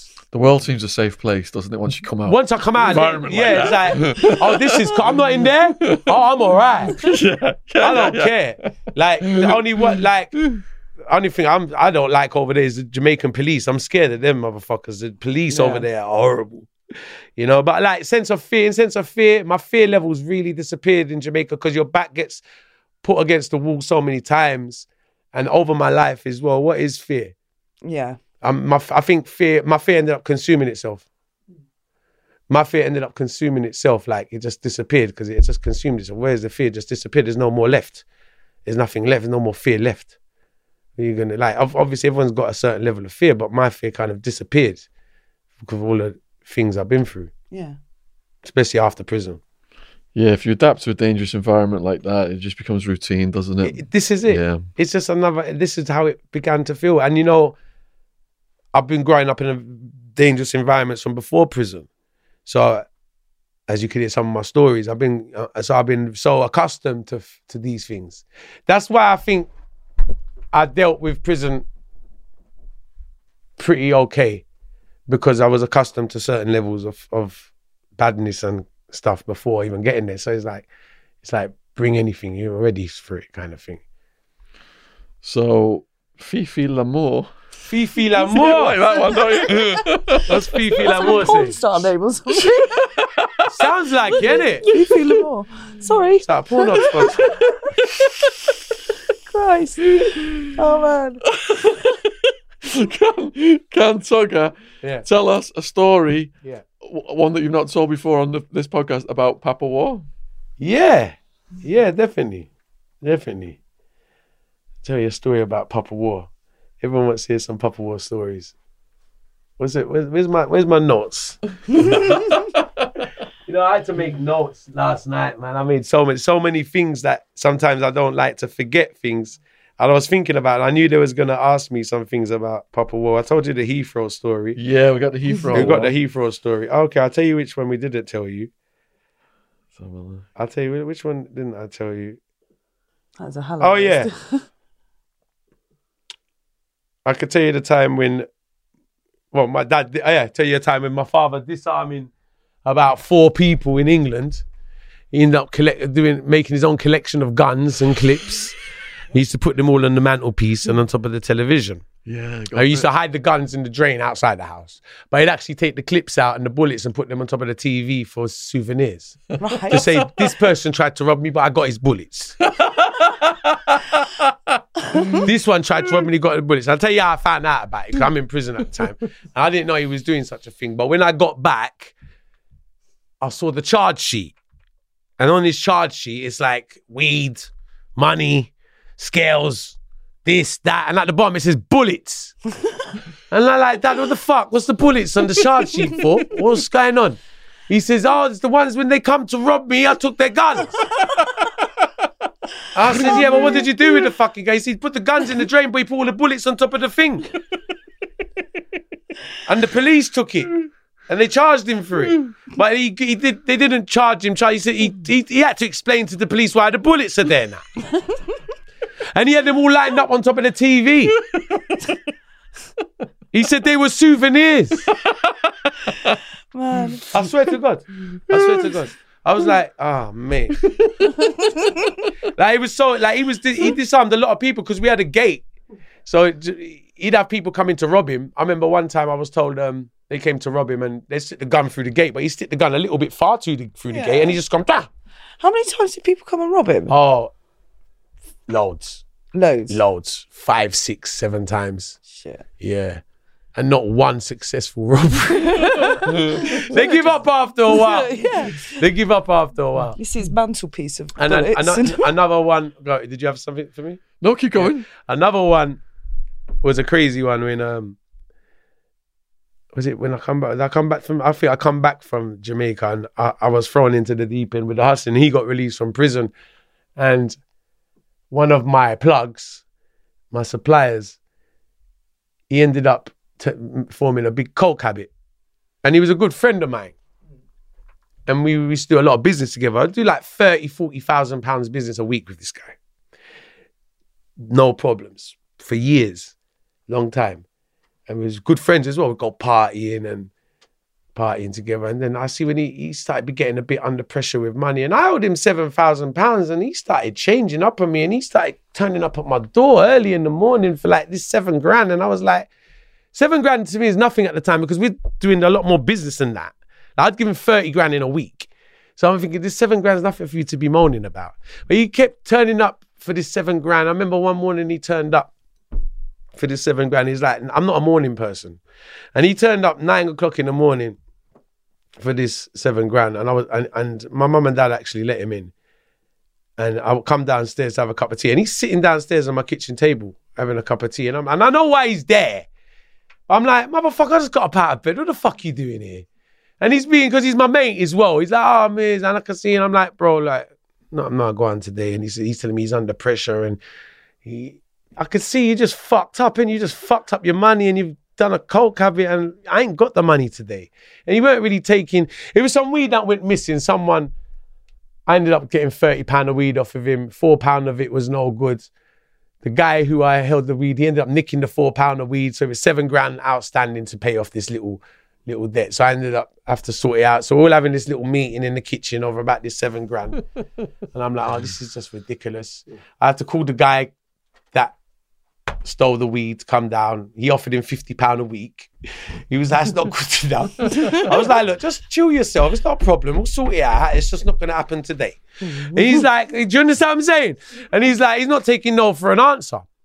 Not literally, but he's still hanging around. And I'm like, get the fuck out of the house. Let me carry on my day. I'll talk to you tomorrow, next week, whatever. Not today. He's there, 1 o'clock, 2 o'clock. Some friends have come around now, and he's still in the kitchen. And I'm like, it's uncomfortable you being here now, bro. Like, it's like you're waiting, because my house was a dealing house at the time. He's there trying to wait to see what money's coming in today, obviously. He's staying now. He's hanging around. He's that desperate. He's hanging around because he knows I turn over at this house. So he's hanging around to see what's going on. I'm like, no, not today. But he ain't really hearing me. Anyway, I don't get a little bit pissed off. I said, bro, come upstairs. I want to have a word with you. So my dad sort of sees me, get a bit fed up of him, and take him upstairs to the living room. And I sat him down and I says, bro, look, all good, but today is a no-no. Like, let me sort something out. I'll give you a ring tomorrow. Like, today's not a good day. Like, it's not a good day. Full stop. He ends up banging his hand on my marble table, at the marble table in the living room, and he goes, I need it today! Bang! And I'm like, I've jumped and I've went to strangle him. So I'm strangling him now on top of my sofa. I'm with my knee in his thing, and I've had it up to here now. He's pissed me off. It's too many hours. He's pushed it too far. We're friends, but this is ridiculous. I'm going to kill you now. My dad knows I lost it on him, and it was a bit too much. The way he banged, it was disrespectful. I wasn't expecting it from him. He didn't know me that well to do that. Even though we're friends, we're not that good of friends, and no one's banging on my fucking table like that. My dad thinks I'm going to kill him. So because he thinks I'm going to kill him, he goes for the machete. So he comes in with a big sword to kill him. And we're arguing who's going to kill him. Oh, family love. That was envy. Because he don't want me to. He's like, I go to prison now, bro. I don't care. I kill him. And he's got the knife in his hand. And he's like, we're having a Barney about who's going to kill him. In the living room. I've got my foot on his neck. I'm strangling. I've got my foot on his throat. I'm fed up of him. I'm showing like I don't want to kill him, but he's forced me. He's pissed me off, this guy. So my dad said, no, you ain't killing him, I'm killing him. Right. So he's coming with the sword to kill him. Yeah. Now, remember, I've got mates downstairs in the kitchen. They hear all the rumblings upstairs. They've all run upstairs. And they've, by the grace of God, dragged me and my dad off of him. You never see somebody, he didn't touch the floor, the guy. He's just, you ever see like a cat go on the sofas, go, he flew out the yard so fast. And then he ended up getting carried out the yard by someone. He was trying to kick my car on the way out. Don't do that, mate. But yeah, he didn't get his money after that. Fuck him. Quite a long question from David Arthur. Yeah. Do you know the scene in Goodfellas at the end of the movie? Mm-hmm. I do. It's one of my favourite movies. Well, he goes outside to pick up a newspaper in his dressing gown. Yeah. And he's lamenting that he's just an everyday schmuck now. Yeah. Are you happy with life on the straight and narrow now? Or like Henry Hill, do you yearn for the glory days? What a fucking Question. Oh, nice one, David. Oh, man. Well, no, what's the glory days though? Because let me tell you something. Glory days. We're here. We're still here. This is the glory. That wasn't the glory. This is the glory. Being here with you guys, this is the glory. They were the dark days. Those are the dark days. Yeah. Those are the dark days. Like, listen, we talk about everything and listen, it might sound glamorizing and gangster and all of that. It's not fun. It's not fun. It's not like, all right, I can understand what you're saying. You got that. We still got that thing. We can go, but we have to control. But we got to control ourselves. We're grown. You understand what I'm saying? And it's because of the person we are. That ain't glory. What I consider glory. Well, maybe what I considered glory then, I don't consider glory now. Yeah. So in that sense, no, I wouldn't strive for them glory days because that's not glory. When I think to the shit I did, I look back and I say, Tuggy, you're fucking crazy. Like even coming here to talk to you about it, like it's the stuff I try not to talk about. It's like you keep like, Oh man. it haunts me. Like so when you said, well, I said, oh fuck it, you want the story? I'm gonna give you the stories. You want to start giving the stories, fuck it. But like, it's nothing to be proud of, you know what I mean? It's nothing to be proud of. But like what I said, it's something that you do get on with your life. And this is the glory days now. Learning from them days to get to the glory. We have matured from our insanity. Yes, exactly. Yes. Exactly. We've covered about 3 or 4 of the stories you said. There's like 50 of them. Yeah. It's only 50. We're almost out of time. We could keep going in future episodes if you want. Yeah, I'd love But that. is there 1 or 2 stories you feel that you really want to do tonight that we could finish on? It might be. Let me tell you. Hey. Is that better? Yeah, you're right. Did I tell you about me partying That's with me. Christopher Coke, yeah? Yeah, let's do that one. And Tivoli. Oh, I'll tell you about... Yeah, because that night I got shot at. When he as well. jumped over the mic, James, we got to put that one in the trailer. Which one? When he just jumped over the mic. So that's a good one for your trailer. I remember I went New Year's Eve party. First time I went to Tivoli Gardens to perform. And I met Christopher Coke. He's like 15 gunmen around him with big machine guns just to go and talk to him. Just to go near him. And because I mash up the crowd, they say, oh, he wants to meet you. Dodos, his nickname. He said, Dodos, why I meet you? So he takes me backstage to go and see him, and I'm there, and we're chilling with him. It was fucking hardcore around there. Really, really hardcore. That same night, I went to another ghetto around the corner, I performed, and police shot up the whole event, and I'm on stage I've just finished performing and getting shot at by police on the fucking stage, hiding behind the fucking speaker. Oh, man. It's like, it's an orchestra of gunshots in them areas, and you don't feel safe without a gun. That's the only thing, like, in Jamaica is a lot of guns, a lot of crime activity like that. And like I said, you don't feel safe without one, to be honest with you. So you mentioned about the Shower Posse in the prison. Yeah. After you got out, did you have dealings with the Shower Posse? Yes. Yeah. I became friends with a lot of them because they're entwined in the music business in sense of they do a lot of events. Like I performed at Christopher Coke's event, and then I got to know one of his right-hand man called Popcorn from Tivoli. I was friends with his sister. I'd go around there. The Shower Posse, I knew a lot of people from the Shower Posse because artists, friends of mine are from the Shower Posse as well. But I'll tell you something, I don't get involved in any politics at all because I'm not Shower Posse. I'm not that posse. I'm not no posse. I'm not gang at all. I'm tug of war. I'm myself. I just respect everybody. Yeah. You understand what I'm saying? So I'm not here to get... I never have. In Jamaica, things that I stay away from is politics. I don't get involved in politics arguments. I don't get involved in religious arguments. I don't get involved in racial arguments and things like that. It's things I don't get involved in. And I'm not Jamaican. So it's not my place to be involved in these posses. It's their politics is between themselves because of the issues in that country, because of the culture. You understand what I'm saying? Now, I know both sides because I know people from the Shower Posse and I know people from the opposition and I know people from me. I know all sorts, you know?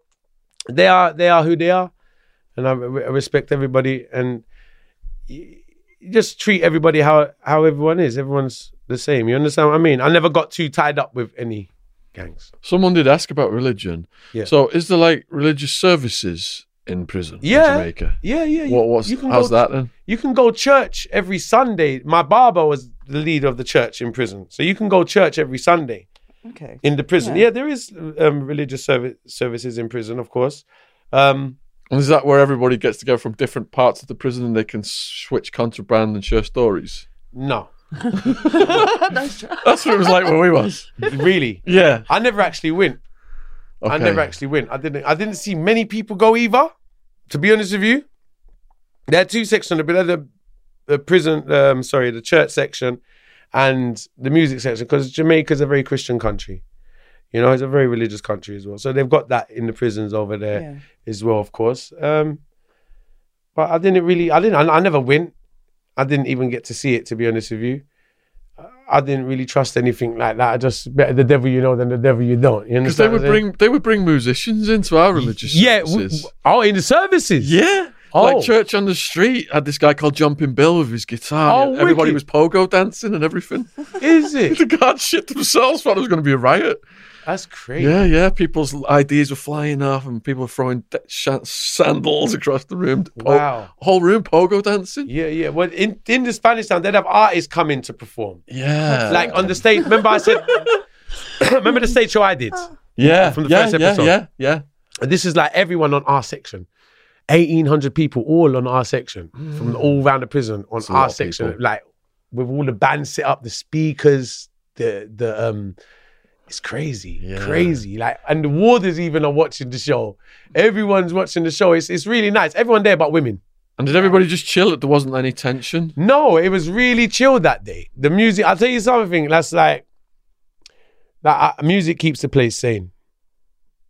Music really keeps the place sane, man. I think without music in Spanish Town Prison or anywhere, any prison in Jamaica, I think you'd have a lot more. It's really bad, but it would be really worse. Music really keeps people sane over there. Because you go back to your cell on a high, don't you? After being at somewhere like that. Totally. And everybody's like, I remember today the buzz of coming off of that stage and going back to my cell. I remember Sean Paul's father coming up to me and telling me, remember I told you he come up to me. I remember I remember the buzz. You're on a high. Everyone's happy. The whole like music uplifts and the whole prison was respecting me after that because they realized, oh, he's an artist. So artists get a different kind of respect.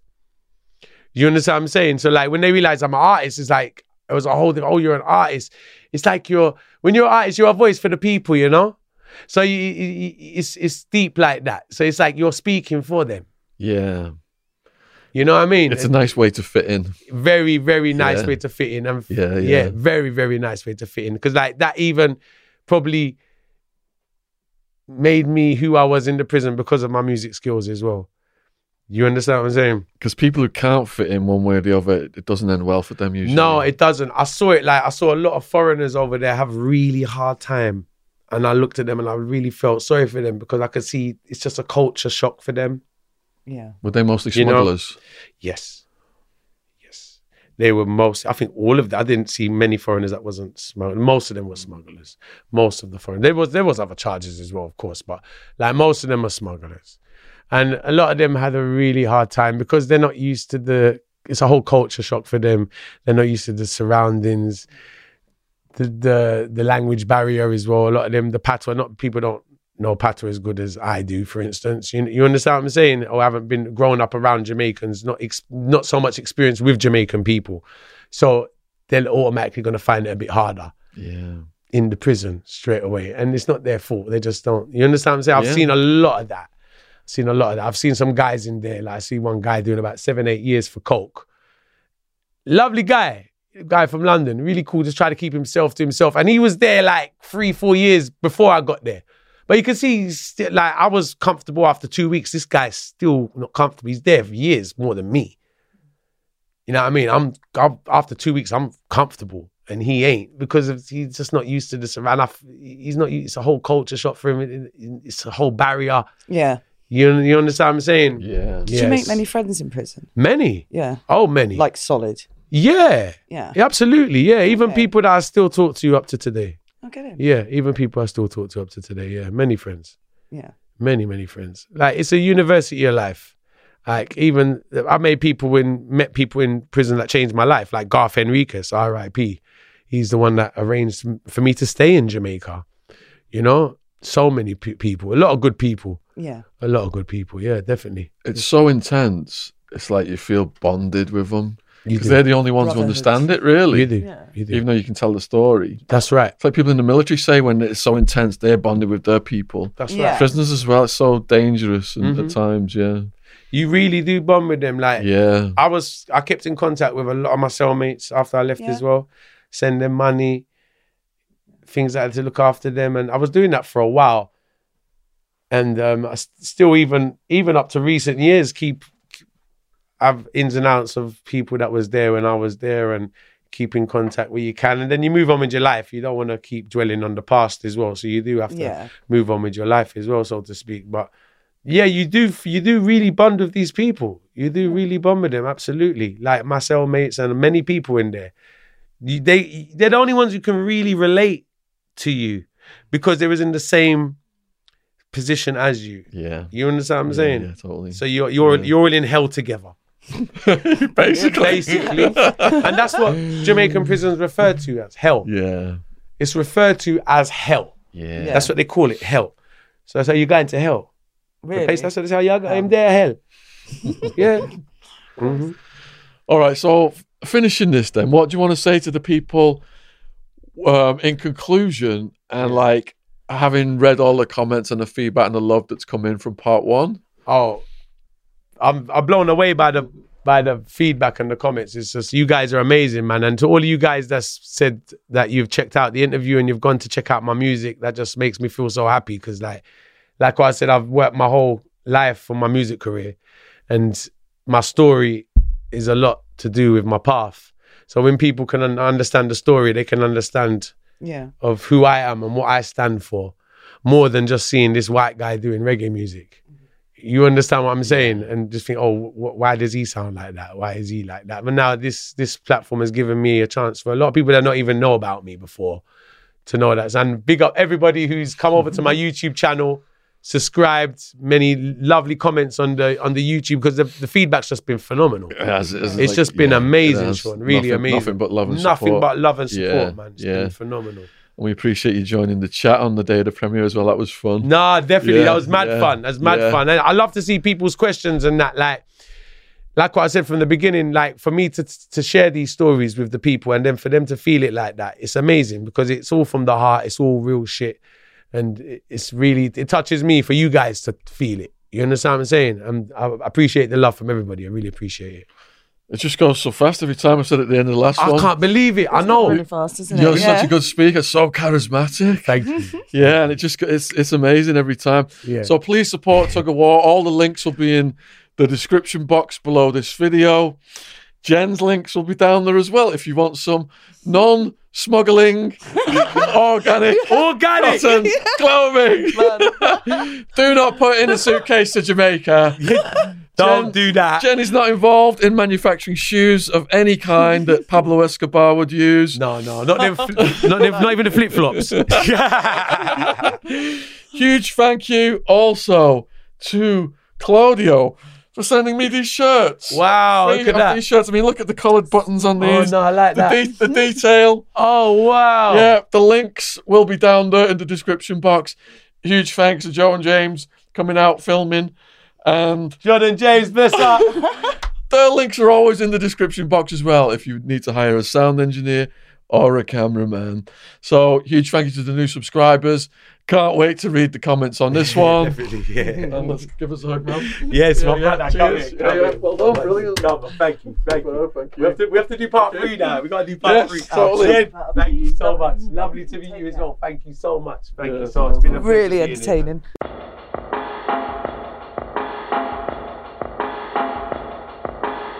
Here at Boomer and Jen, we offer a wide range of organic or recycled clothing. We all know our planet is important. We only have this one, so it's vital that we all work together to slow down and reverse the changes to the environment. Whilst we all know that big industry are having a significant effect on pollution, here at Boomer and Jen, we believe that if we all make small changes, we can do our part. Fast fashion causes detrimental effects to the planet. Not only is nearly 20% of global wastewater produced by the fast fashion industry, but there is a considerable amount of fast fashion ending up in landfill. So let's move away from fast fashion items that are only worn once or twice and start wearing extremely comfortable, durable and environmentally friendly clothing and ethical jewellery. Boomer & Jen was founded in a quiet town in Devon in 2018. It has now gone from strength to strength as the world is becoming more aware of the current climate situation, helping our customers to buy sustainable, quality clothing. All of our products are fair trade and registered with the Global Organic Textiles Standard Association. Check us out on organiccottonclothing.co.uk.